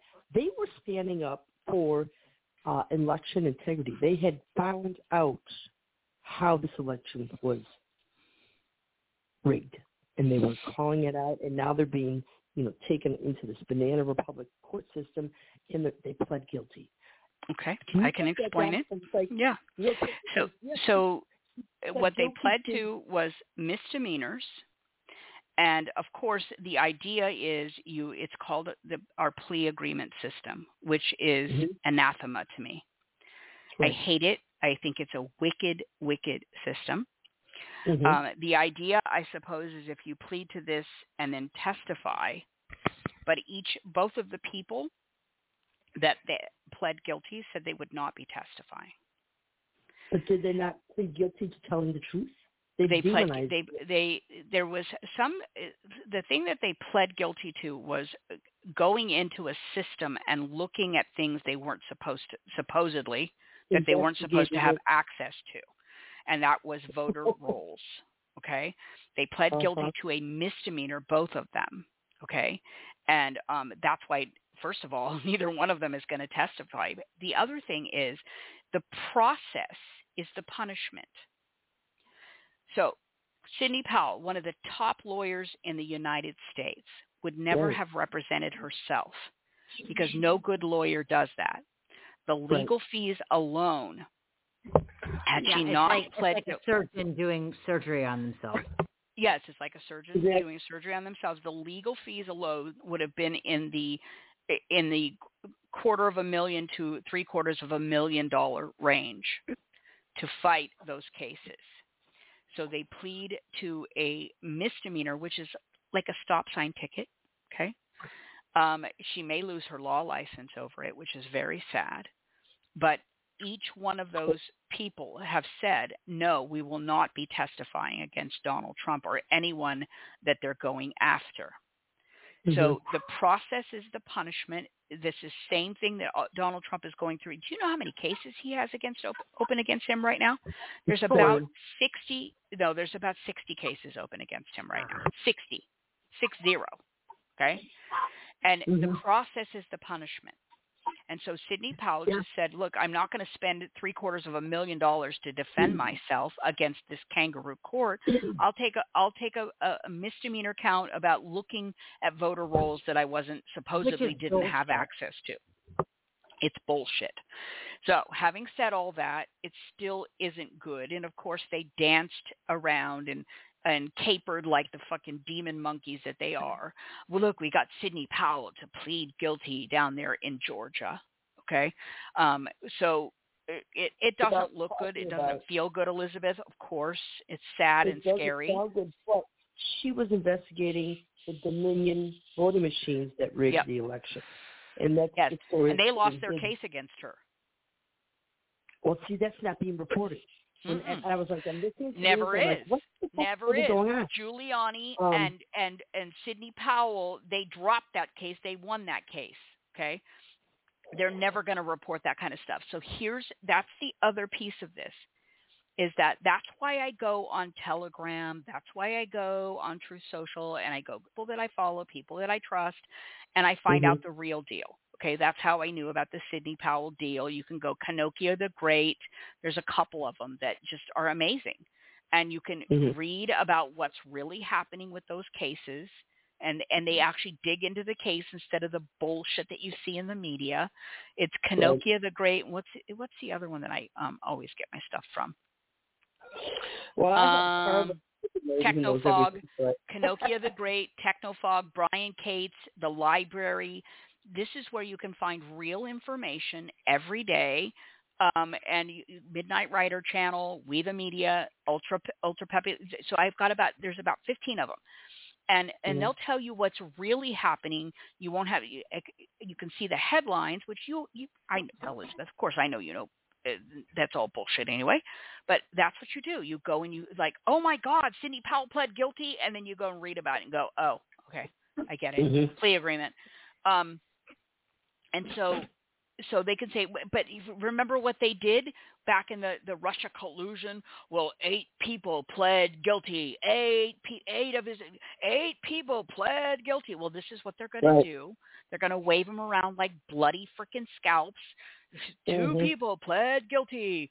But you notice who, after all of that, Teflon Don is still standing. Okay. And he vows to support the people. After Sidney Powell pled guilty, he said Sidney Powell is an incredible attorney. Look what she did for Michael Flynn. I have no beef with her. She's not going to testify against me. Donald Trump's not stupid. He knows what's happening. He knows what he's doing. And guess what? He's going to be your next president. I'm making a prediction right now. Donald J. Trump will be your next president. The last thing I want to talk about is that sham thing that was going on in Colorado the other day, where they're bringing a vote, the ballot in Colorado. Yeah. If you listened to any of that, it's a fucking joke. They had a cop up there crying on the stand about the meat grinder that we had to go in. They were talking about the things that were happening on January 6th, and he called it a meat grinder and having to pay attention to the armaments. Keep this in mind. Jesus. No one has been this idea of people being convicted for J6.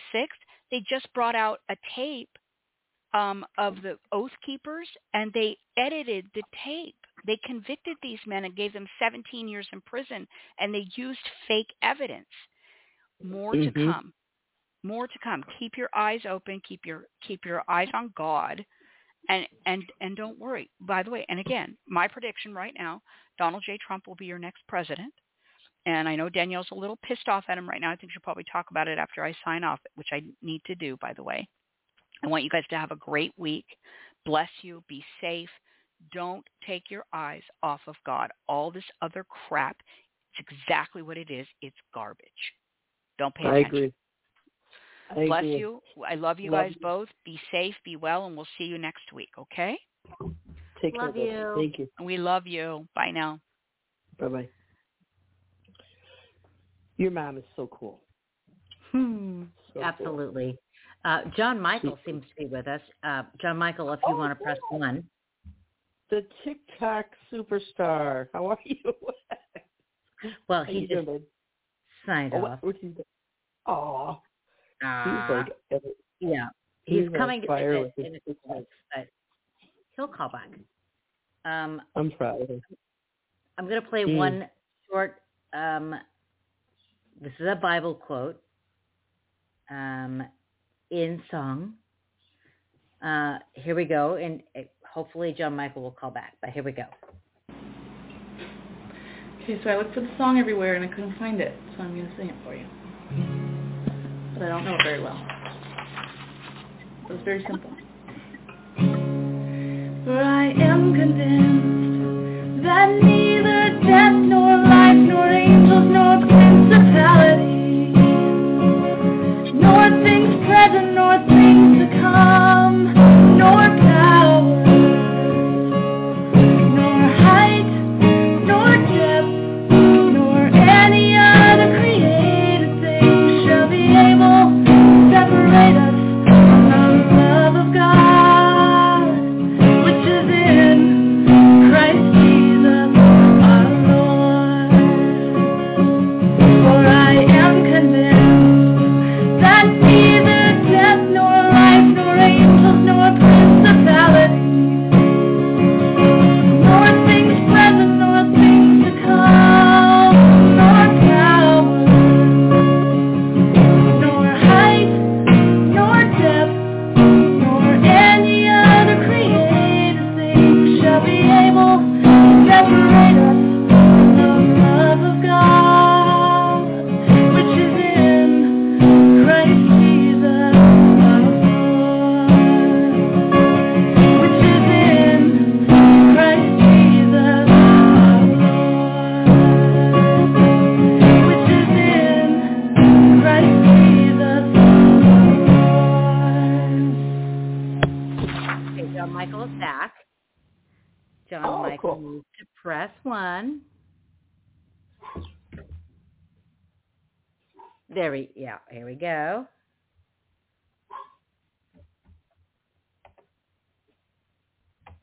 And here. Hello. Hello. Hello. I'm Hello. sorry it's so loud. I know you guys hate it. I'm getting ready to get on the bus to go to church. You're fine. You're fine. You sound Can great. you guys hear me okay? Absolutely. Yeah, no background noise. You're all good. I love you guys. I miss you. Oh, we love you so much. I miss you too, but you're all over my feed, Mr. TikTok guy.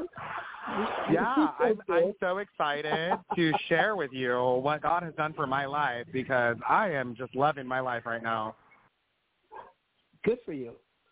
Yeah, moved. I'm in a nice $500,000 house. Not my house, obviously, sober living home, but it's still a very nice house in a very nice neighborhood with a very nice view, and I am just so thankful. What are we talking about today? What's going on? Oh, stuff. I was going to go into the land of why are we not having more wonderful songs like that and songs of peace and a war protest.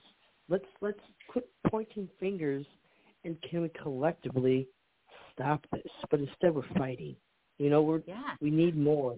There was a war protest down my downtown on Saturday, and I was just like, good for you. There's only about 12 of them out there, but they had these signs, you know, end the war. And I'm like, we need more. And instead people are just fighting. And it's like, we need to... Don't you guys think it's kind of interesting that the people that are for the war in the Ukraine are against the war in Israel and vice versa? Isn't it kind of funny? No. Yeah. Actually, let me just say that there's a whole block of people in Point Loma that have Ukraine flags up. And most of them now have Israel flags up. You know what? And I told my friends, and I don't know if I told you guys this. I know Carla knows this, and I know you know this too, Danielle, but maybe some of your listeners don't know this. You better be very careful what you say about Israel. You know, you got to be careful because what God said was he will bless those who bless them, and he will curse those who curse them. So I've been telling my friends, because I've got some, you know, anti-Israel friends on my pages and such, and I've been trying to explain to them with subtlety, you know, hey, it's one thing to not like what they do to the Palestinians. I understand that. I get that, right? But it's a whole other thing to call them Zionist pigs or, all Jews deserve to burn in hell or, forgive me, Lord, for even saying that. But there's a difference between criticizing government and criticizing a people. And I feel like we've lost that, especially since 2016, right? Public officials deserve to be criticized. I think Washington or Jefferson, one of them said, essentially like, when we lose the right to criticize our public officials, that's when we need to panic sort of thing, right? And so I just think it's so interesting because I've told my friends, and I'll, share with your listeners, and I'm going to mute myself and be quiet for a minute, but I've said it, you better be careful what you say about Israel because God is very specific that they belong to him. And if you're over here cursing them because of their actions, which really don't affect you, that's a quick way to bring a curse upon yourself. You know what I mean? Yeah. I agree. And that is why I am more on the side of God's people, and I'm not going to fall into this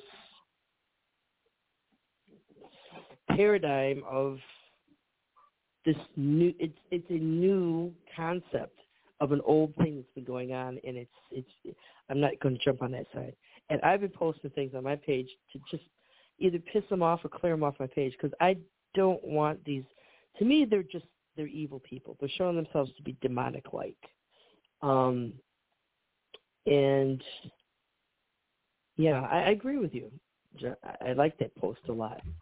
You just got to be careful. I mean, it's one – I'm sorry, I didn't mean to cut you off, Carla. I was just going to say it's one thing to say Netanyahu is a buffoon and the far-right government that they have is not handling things well. It's another thing to say I don't support Israel's policies, right, that is leading to the Palestinians being, killed, right? I don't support those policies. Slaughtered. I don't support that government. I don't support any governments. None. True. Zero. I just support Jesus Christ's government. That's the only government I support too. I posted a new cover photo. And, one second. Let me mute myself so I can hear you. Yeah, no problem. John Michael, I have a question for you. Do you think Jesus would support this conflict? Or the Israeli government? I honestly don't know enough of the nuances of what happened. I kind of have been putting myself on the not really paying attention to world events very specifically, although I am paying attention to them broadly. I know there was an attack on October 10th or something like that. I understand there was an attack. It killed 1,000 Israelis, and I understand the dynamics of, they've been killing people with their relocation policies. I understand that. And, as far as I can tell, Hamas is the one who declared war, right? Wasn't it Hamas who said, we want a war with you? And so, I think Israel categorically has a right to defend herself. You know what I mean? And I think that I think she has a right to defend herself. That being said, I don't support slaughtering civilians. I don't support, the policies that led to this in the first place, right? I think those are something that need to be examined. But do I think Jesus Christ would support them? I don't know. I would not speak on his behalf when it comes to that because I have no scripture to point to. Although I would say he did say, if your enemy strikes your cheek, turn the other one. I also think, too, that we spend a lot of time and money worrying about Israel and defending them, and that's God's job, isn't it? According to the Bible, that's God's job. He's their defender, right? So that's my opinion. Yes, agreed. I also think that when we look at governments taking control of religions, it's kind of bound to fail. When we talk about, let's just, very, very quickly talk about Mossad and Epstein Island and Israel taking control of American politicians.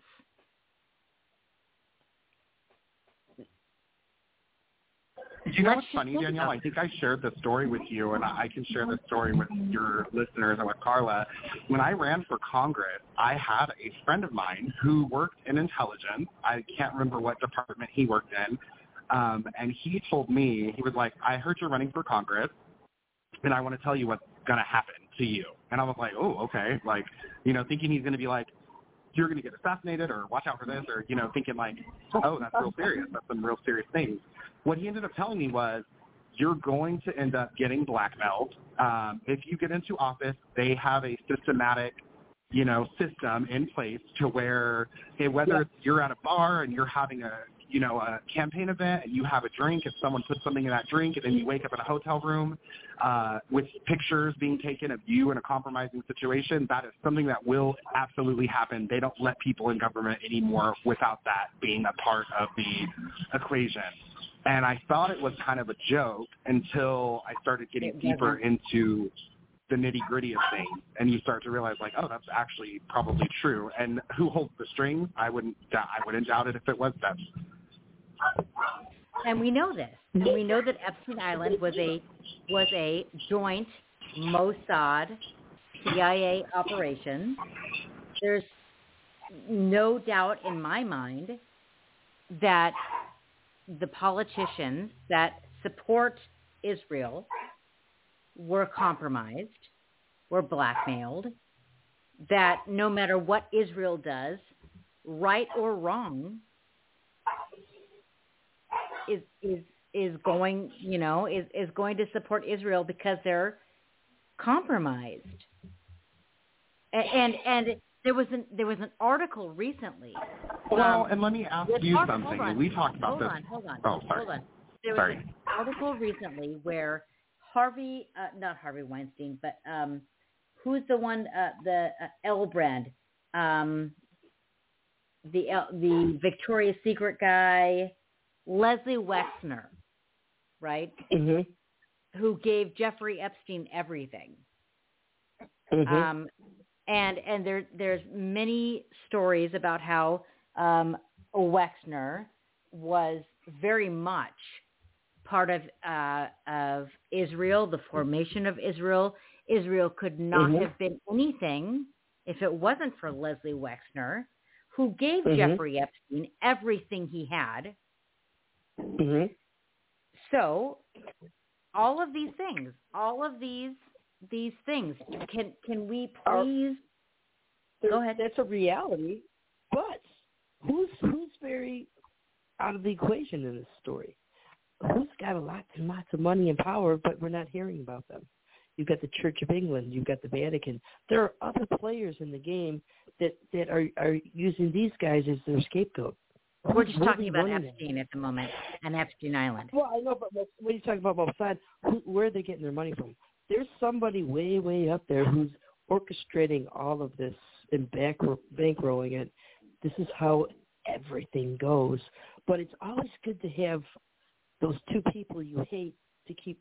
And I'm over here, like the pure driven snow.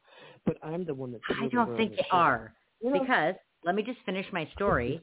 That now Leslie Wexner, who is a huge Harvard contributor, is now saying, there's headlines that he's pulling his contributions away from Harvard because of their anti-Semitic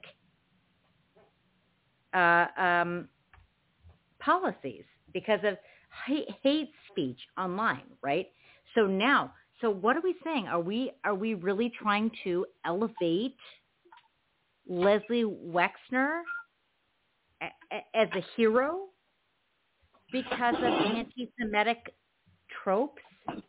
Are we really trying to say he's a hero when he absolutely funded the CIA, Mossad, Epstein? Are we really trying to say that he's a hero now because he's supporting your side of this conflict? Well, of course, that's a legit question. Because it's making you crazy. The people who are really running the show are like this. Well, you're like, how can this be? And who's really running the show? No. The World Economic Forum. There's other people who are in charge and using these people as pawns to make us all upset. That's what I'm saying, is that why are we elevating Leslie Wexner after we know that he's a known pedophile, funded a pedophile island, a pedophile,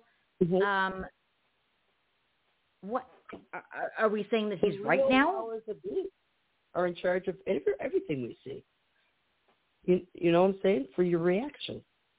And this is just a dog and pony show to keep our eye off of their real big behind the scenes, what they're trying to do.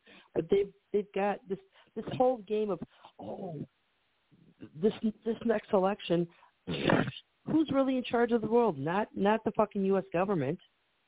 It's the big guys in Davos that have the real money and they're pulling the strings. But they have us all thinking this is important over here. And those Davos funders are people like Leslie Wexner.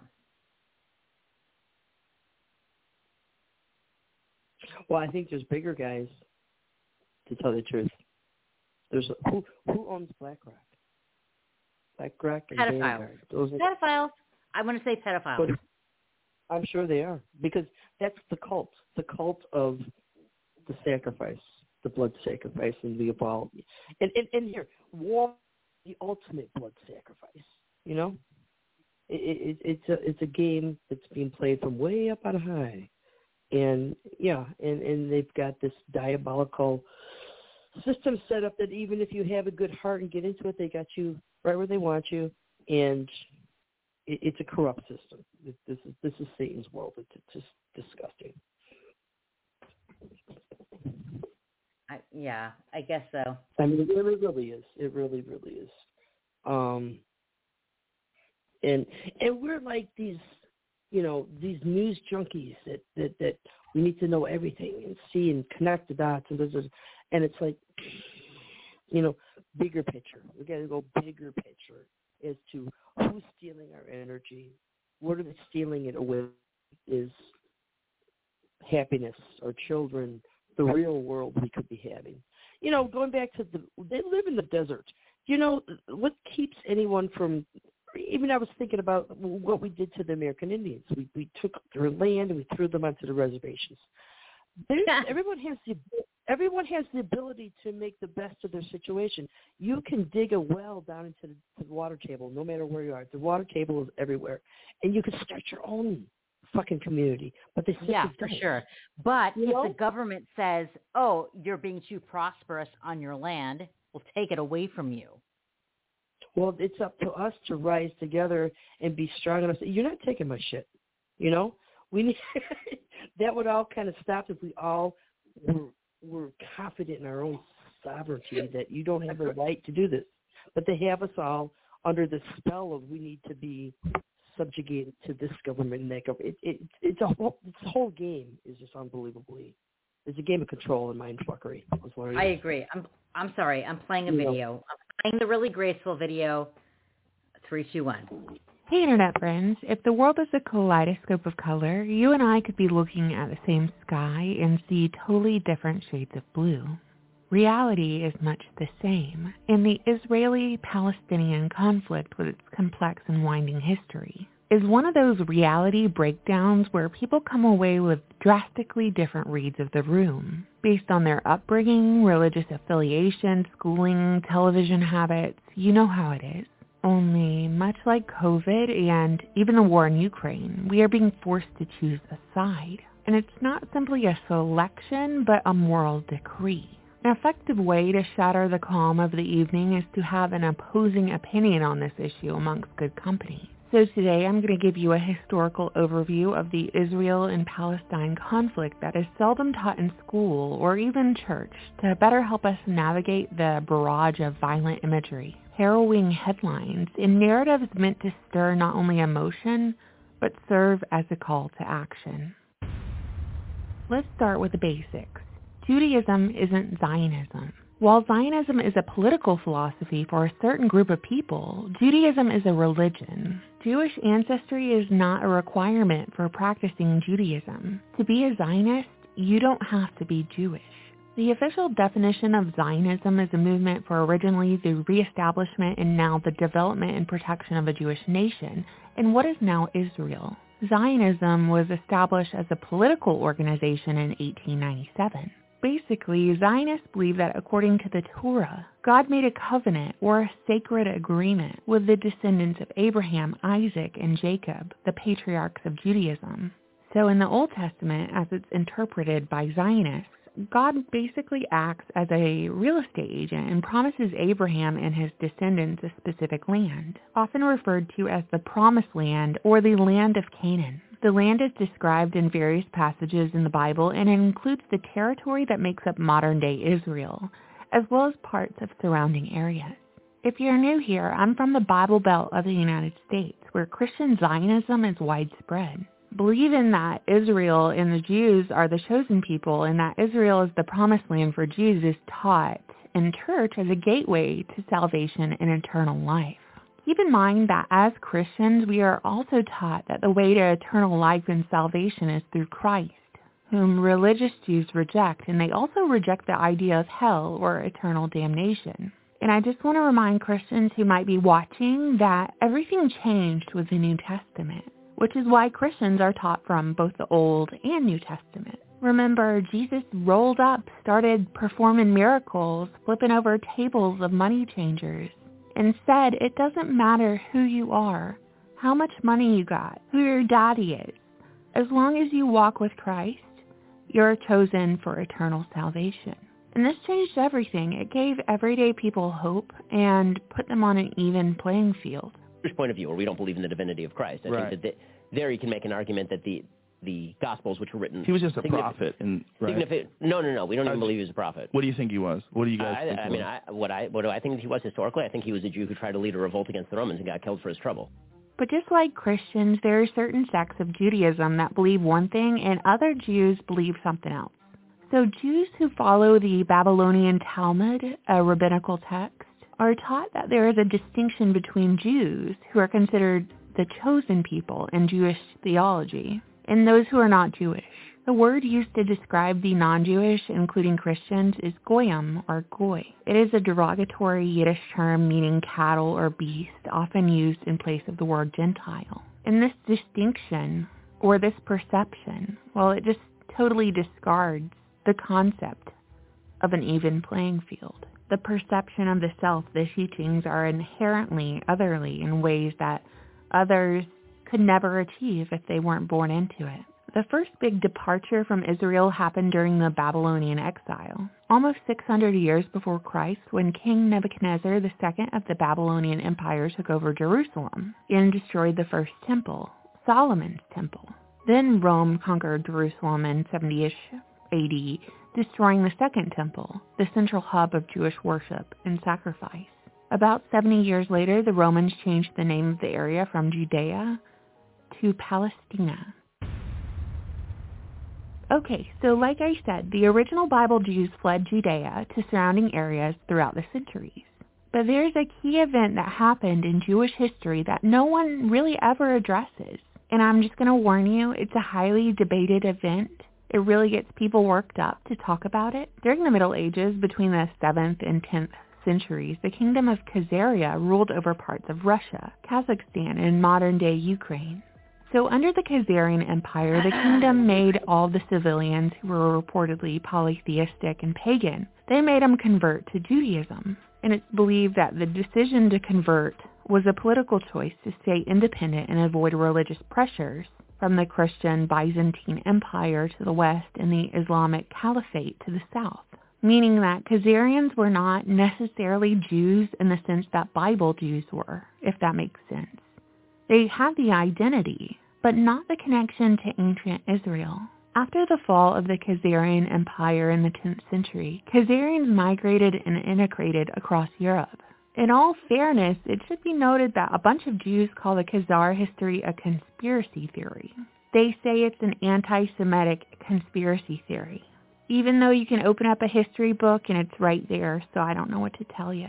Chinese Muslims don't pretend they're Arabs, but white Europeans claim to be Bible Israelites, and we all just pretend that's perfectly normal. Eventually, Jewish people arrived in Western Europe and America, and forgive me because it's getting a little dicey here, making the distinction between Bible Jews and converted Jews, but apparently it's an important distinction because it determines whether America is willing to send billions of tax dollars and soldiers to a nation. So we've got to at least touch on the difference. So let's fast forward to the late 1800s when Zionism allegedly got its start in response to the resurgence of anti-Semitism. By the way, anti-Semitism before the definition was changed in 2016 used to mean hostility towards Semites. A Semite being a member of any of the peoples who speak or spoke a Semitic language, including in particular the Jews and the Arabs. Now it just means hatred of Jewish people. When Zionism was just getting traction, among the considerations for a Jewish state were Argentina, Uganda, Cyprus, and even Texas. Throughout the early 1900s, numerous Zionist groups began to pop up across the United States, with their various publications serving as a vehicle for Zionist propaganda. The goal was to influence both the United States Congress and the general public, though the sentiment amongst U.S. officials at the time was that Zionism countered both U.S. interests and principles, since it involved matters related to other countries other than the United States. Clearly, much has changed since then. But then the world descended into war. A secret deal called the Sykes-Picot Treaty was made during World War I, the result of which was bringing down the Ottoman Empire. The treaty was made public in 1916 and set new borders for the Middle East, splitting the area into states, and Palestine was put under international control. But strangely enough, the Balfour Declaration, which was written in a letter to Walter Rothschild by the UK's Foreign Secretary Arthur Balfour, promised Palestine as a home for the Jewish people. And this letter was sent just 1 year after the Sykes-Picot Treaty. It's important to remember that the Rothschild banking family actively funded both sides of the war. This was also done during World War II because countries at war needed money to do things like feed and arm their men. But for Rothschild Zionism, making money was just the cherry on top. They needed Jewish people to be traumatized.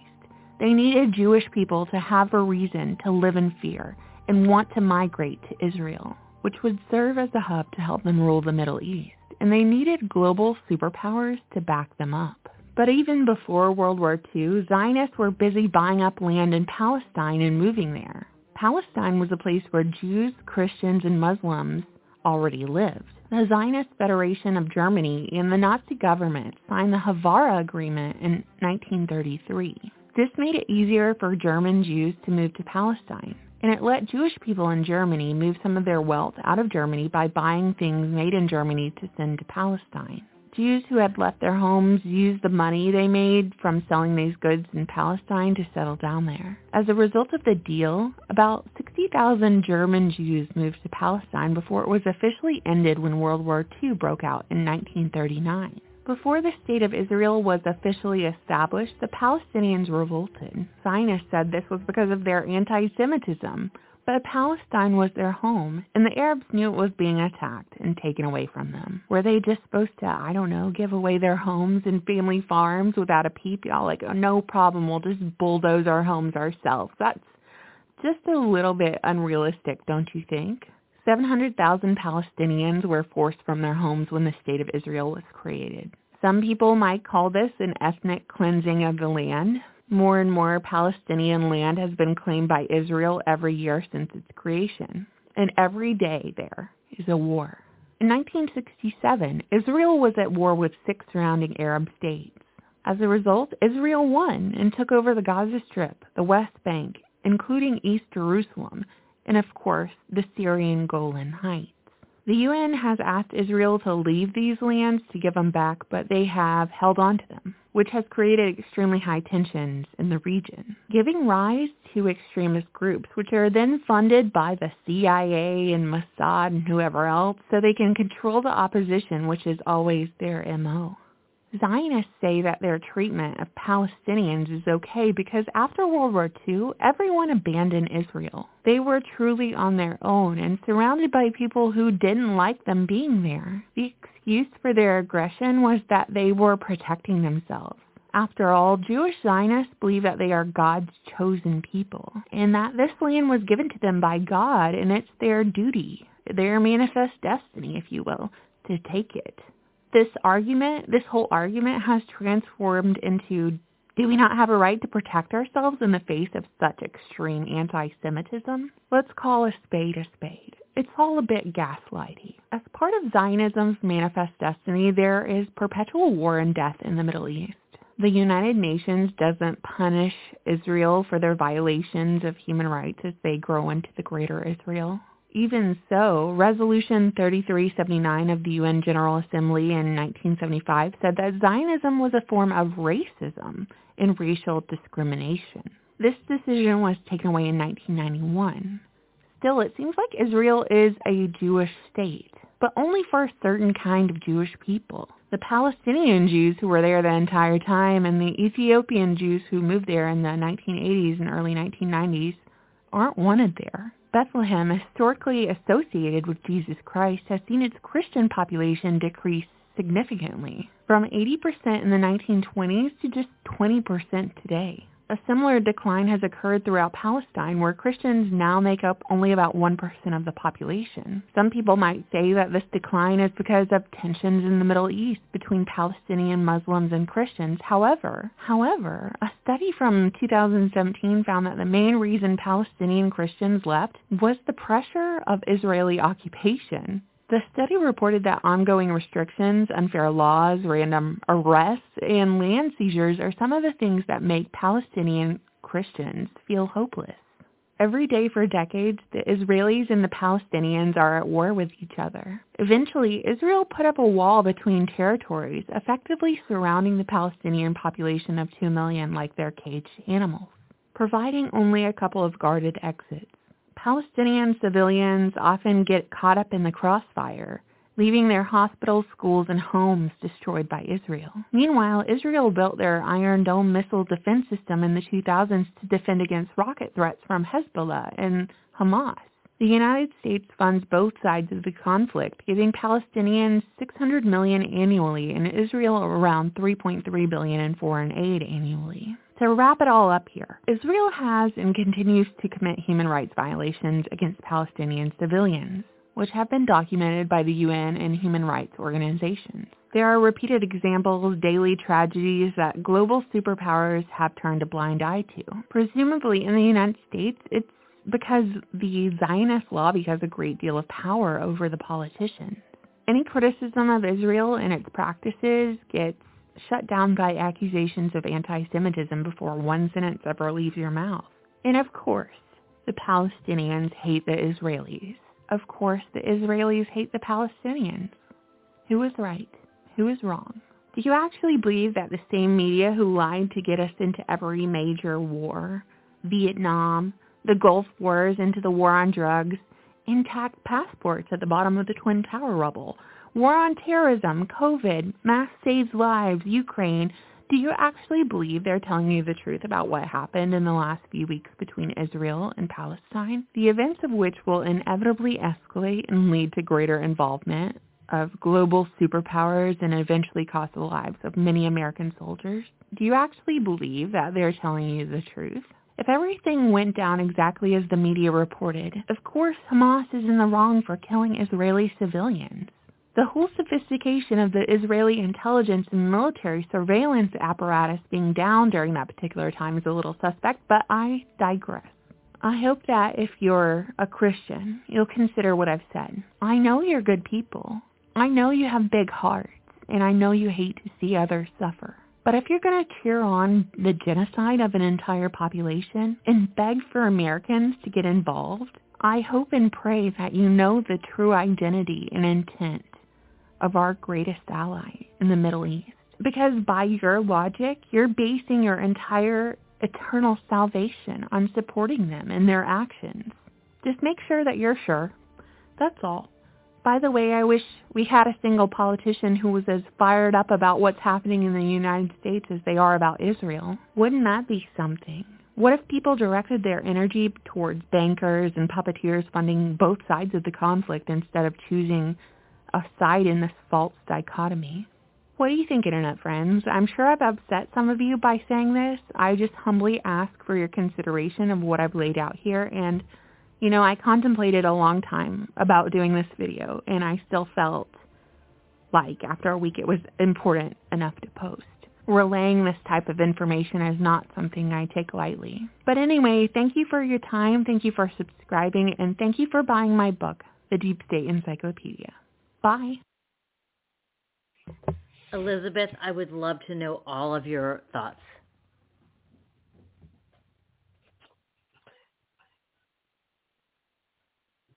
As I'm listening to it, but my thoughts are that in about 30 years there's going to be a similar video talking about the U.S. Constitution and the damn patriots, and I'm sorry to cut you off, but did you say you were not listening to it? No, as I'm listening to it, I couldn't help but think how similar this is to just a hit piece on the Founding Fathers. They're all bastards because they own slaves and the Constitution is outdated. And I'm had nothing to do with that. That video had nothing to do with that. It's a similar type of outlook on a situation. I'm still looking into the old roots of this because it goes further. Do you not think that what she said was the roots of this? This is just a very simple.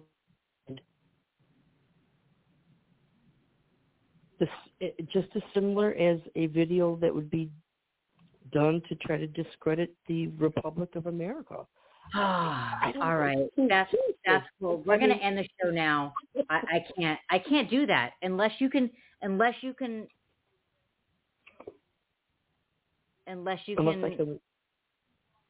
think the way you think. No, this has nothing to do with America. Do you see no truth in what she's saying? In the history of what she's saying?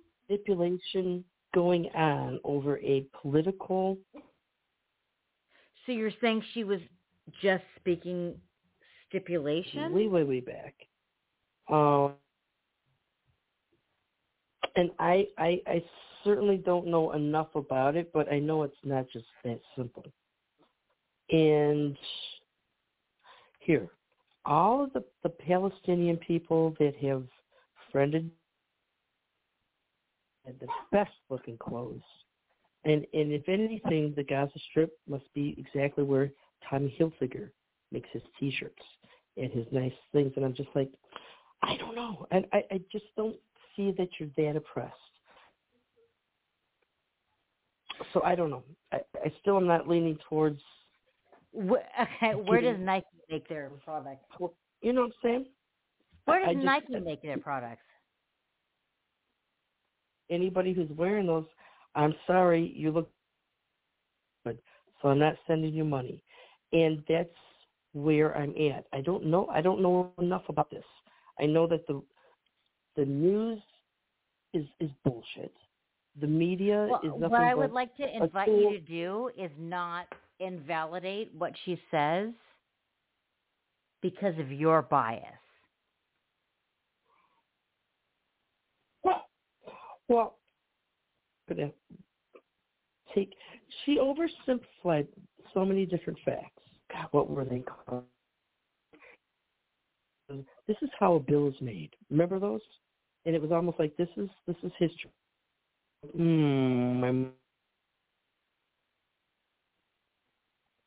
I'm sorry, you're cutting out. Simplified to polished. That's my thoughts on it. Is it just too polished because it doesn't fit your narrative?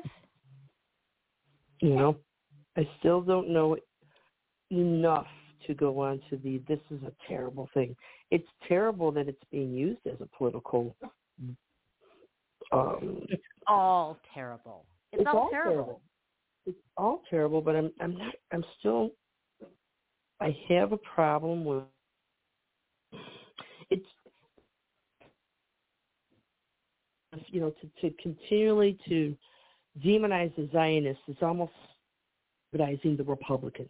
It's got that flavor to it, and I'm like, I'm not going to buy it hook, line, and sinker.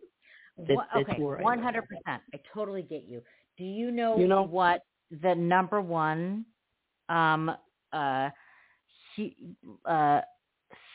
sponsor for the United States is? Like the number one country that we give money to, like the most money to in the world? Maybe I don't know. But give money. I'm sorry. Can you please answer the question?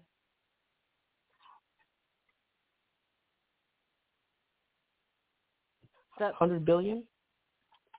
What country? The Ukraine. I'm going to say no. At this point in time. Nope. Wrong.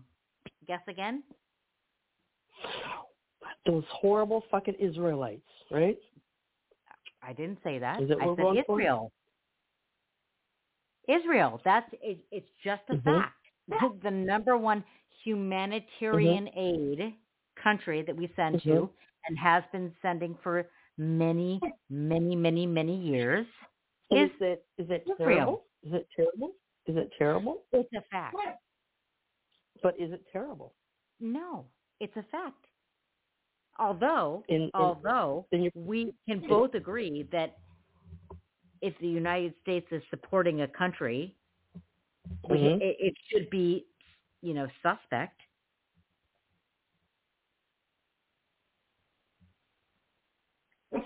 Well, everything we do is suspect. Yes. To tell you the truth. Yes. And this is what I'm trying to find out right now, because World War II was going, and all of a sudden, Northern Africa, which is exactly where Israel, Palestine, Egypt, the Straits of Gibraltar, not Gibraltar. Suez. No, is it the Suez Canal? Suez. You're right. Suez. Yep. Correct. Yeah, but what was the real motivation? And that's what I'm. The motivation. Why was that important? Yeah. I want more information before I make a decision. I totally agree. I know. That's where I'm at. I definitely and that's agree. why when I listen to that, I'm thinking, well, okay, this is the glossed over historical here. This is what, and it was interesting, but my mind was going to where this is so easily a hit piece that, like I said, in 30 years, we could hear a similar imperial country of America and how everyone bought into their bull. Right. But you have to look at the past imperialistic blah, blah, blah, blah. listening to their bullshit. That really the didn't happen. Rothschilds. They made us sound terrible, and of course that country doesn't exist anymore, and this is why. And it's almost like that. I'm like, wow, it can't be that simple. History cannot be that simple. And what I'm saying is that in 30 years, the country that will be wiped off the map will not be Israel. It will be Palestine. And I don't know. That's what's going on right now. Okay, so if there is that much here, check this out. Now we're going to a whole different land of thought. If there really is that much money to be made with the oil pipelines that they want to be going through there, they could. Who's really in the big guys that got the big money? We don't know who they are, but I know they're not America. You know. And I know they're not Israel. But they could nuke the whole damn boom, you're all a pain in our ass. Boom. because we're right there where we're talking about using these nuclear missiles, but they're still nuclear, and it can make the entire area inhabitable. But that's terrible. But now you know what? We also have the technology that we can mine minerals off of asteroids. We don't need people. We could send them same little contraptions down there, and whoever's really running the fucking world can simply, that's their new asteroid is the Middle East. And now we'd have to worry about all of this bullshit because they're gone. That could be very well a possibility, too, because the people that are... Israel is already talking about saying that nuclear weapons are a possibility against Palestine. And then where are the adults in the room? Stop this. Oh, he said he's not going to stop it. Make him stop it. Fucking bomb the fuck out of Netanyahu, who's a crazy man. He's worse than Saddam Hussein, right? He's like, fuck it. But I'm saying it. I'm like, you know what? This whole thing is insane. Somebody needs to step in and be the adult in the room. We can't have a tribal warfare going on with nuclear warheads. They're no better than Iran. But we can't do it. No, there is not going to be a United States congressperson, Senate person to stand up to this. Why? Why would they not stand up to this? Because of fucking Epstein Island. Because of the Mossad CIA operation that owns all of our politicians. Israel owns our politicians. Who owns all of that? Like I said, the people who are... It's like I just told you. No, listen to me. Somebody is in control of that. And that would be the Bank of England, the Vatican. Who's got more money than God? These people, and they're quiet.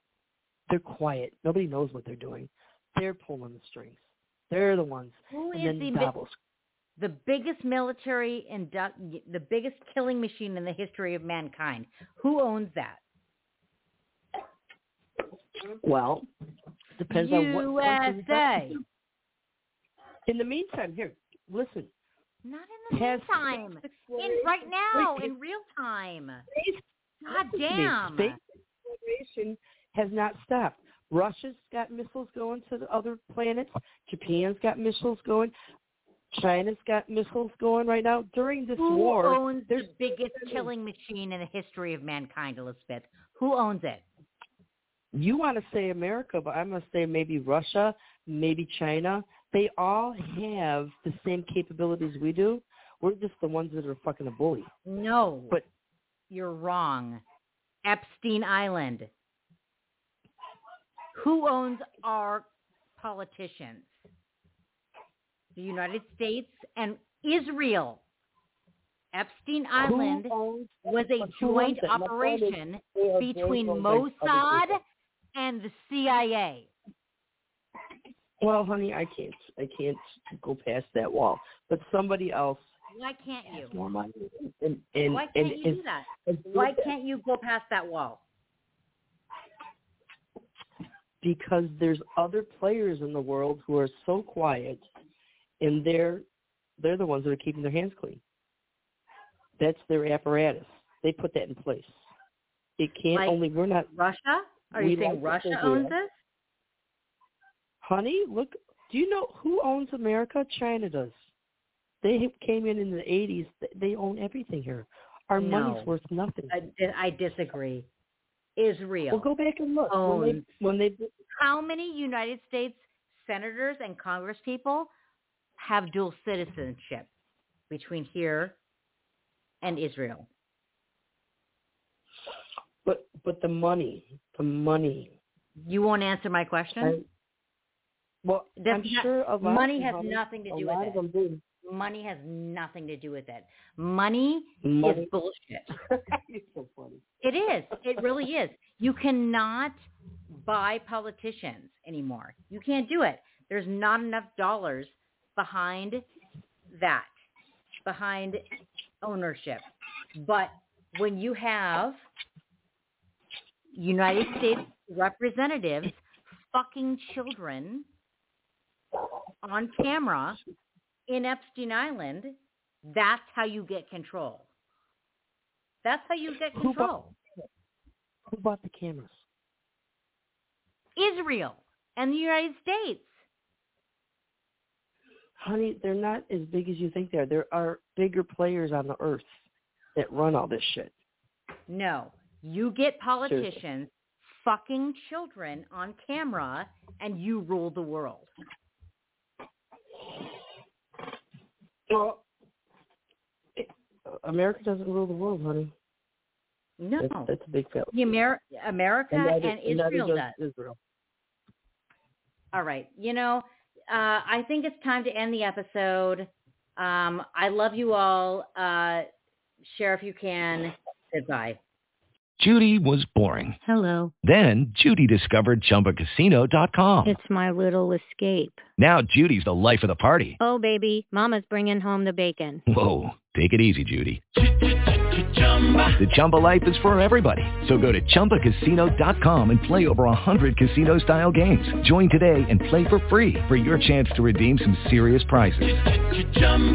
ChumbaCasino.com. No purchase necessary. Void where prohibited by law. 18+ terms and conditions apply. See website for details.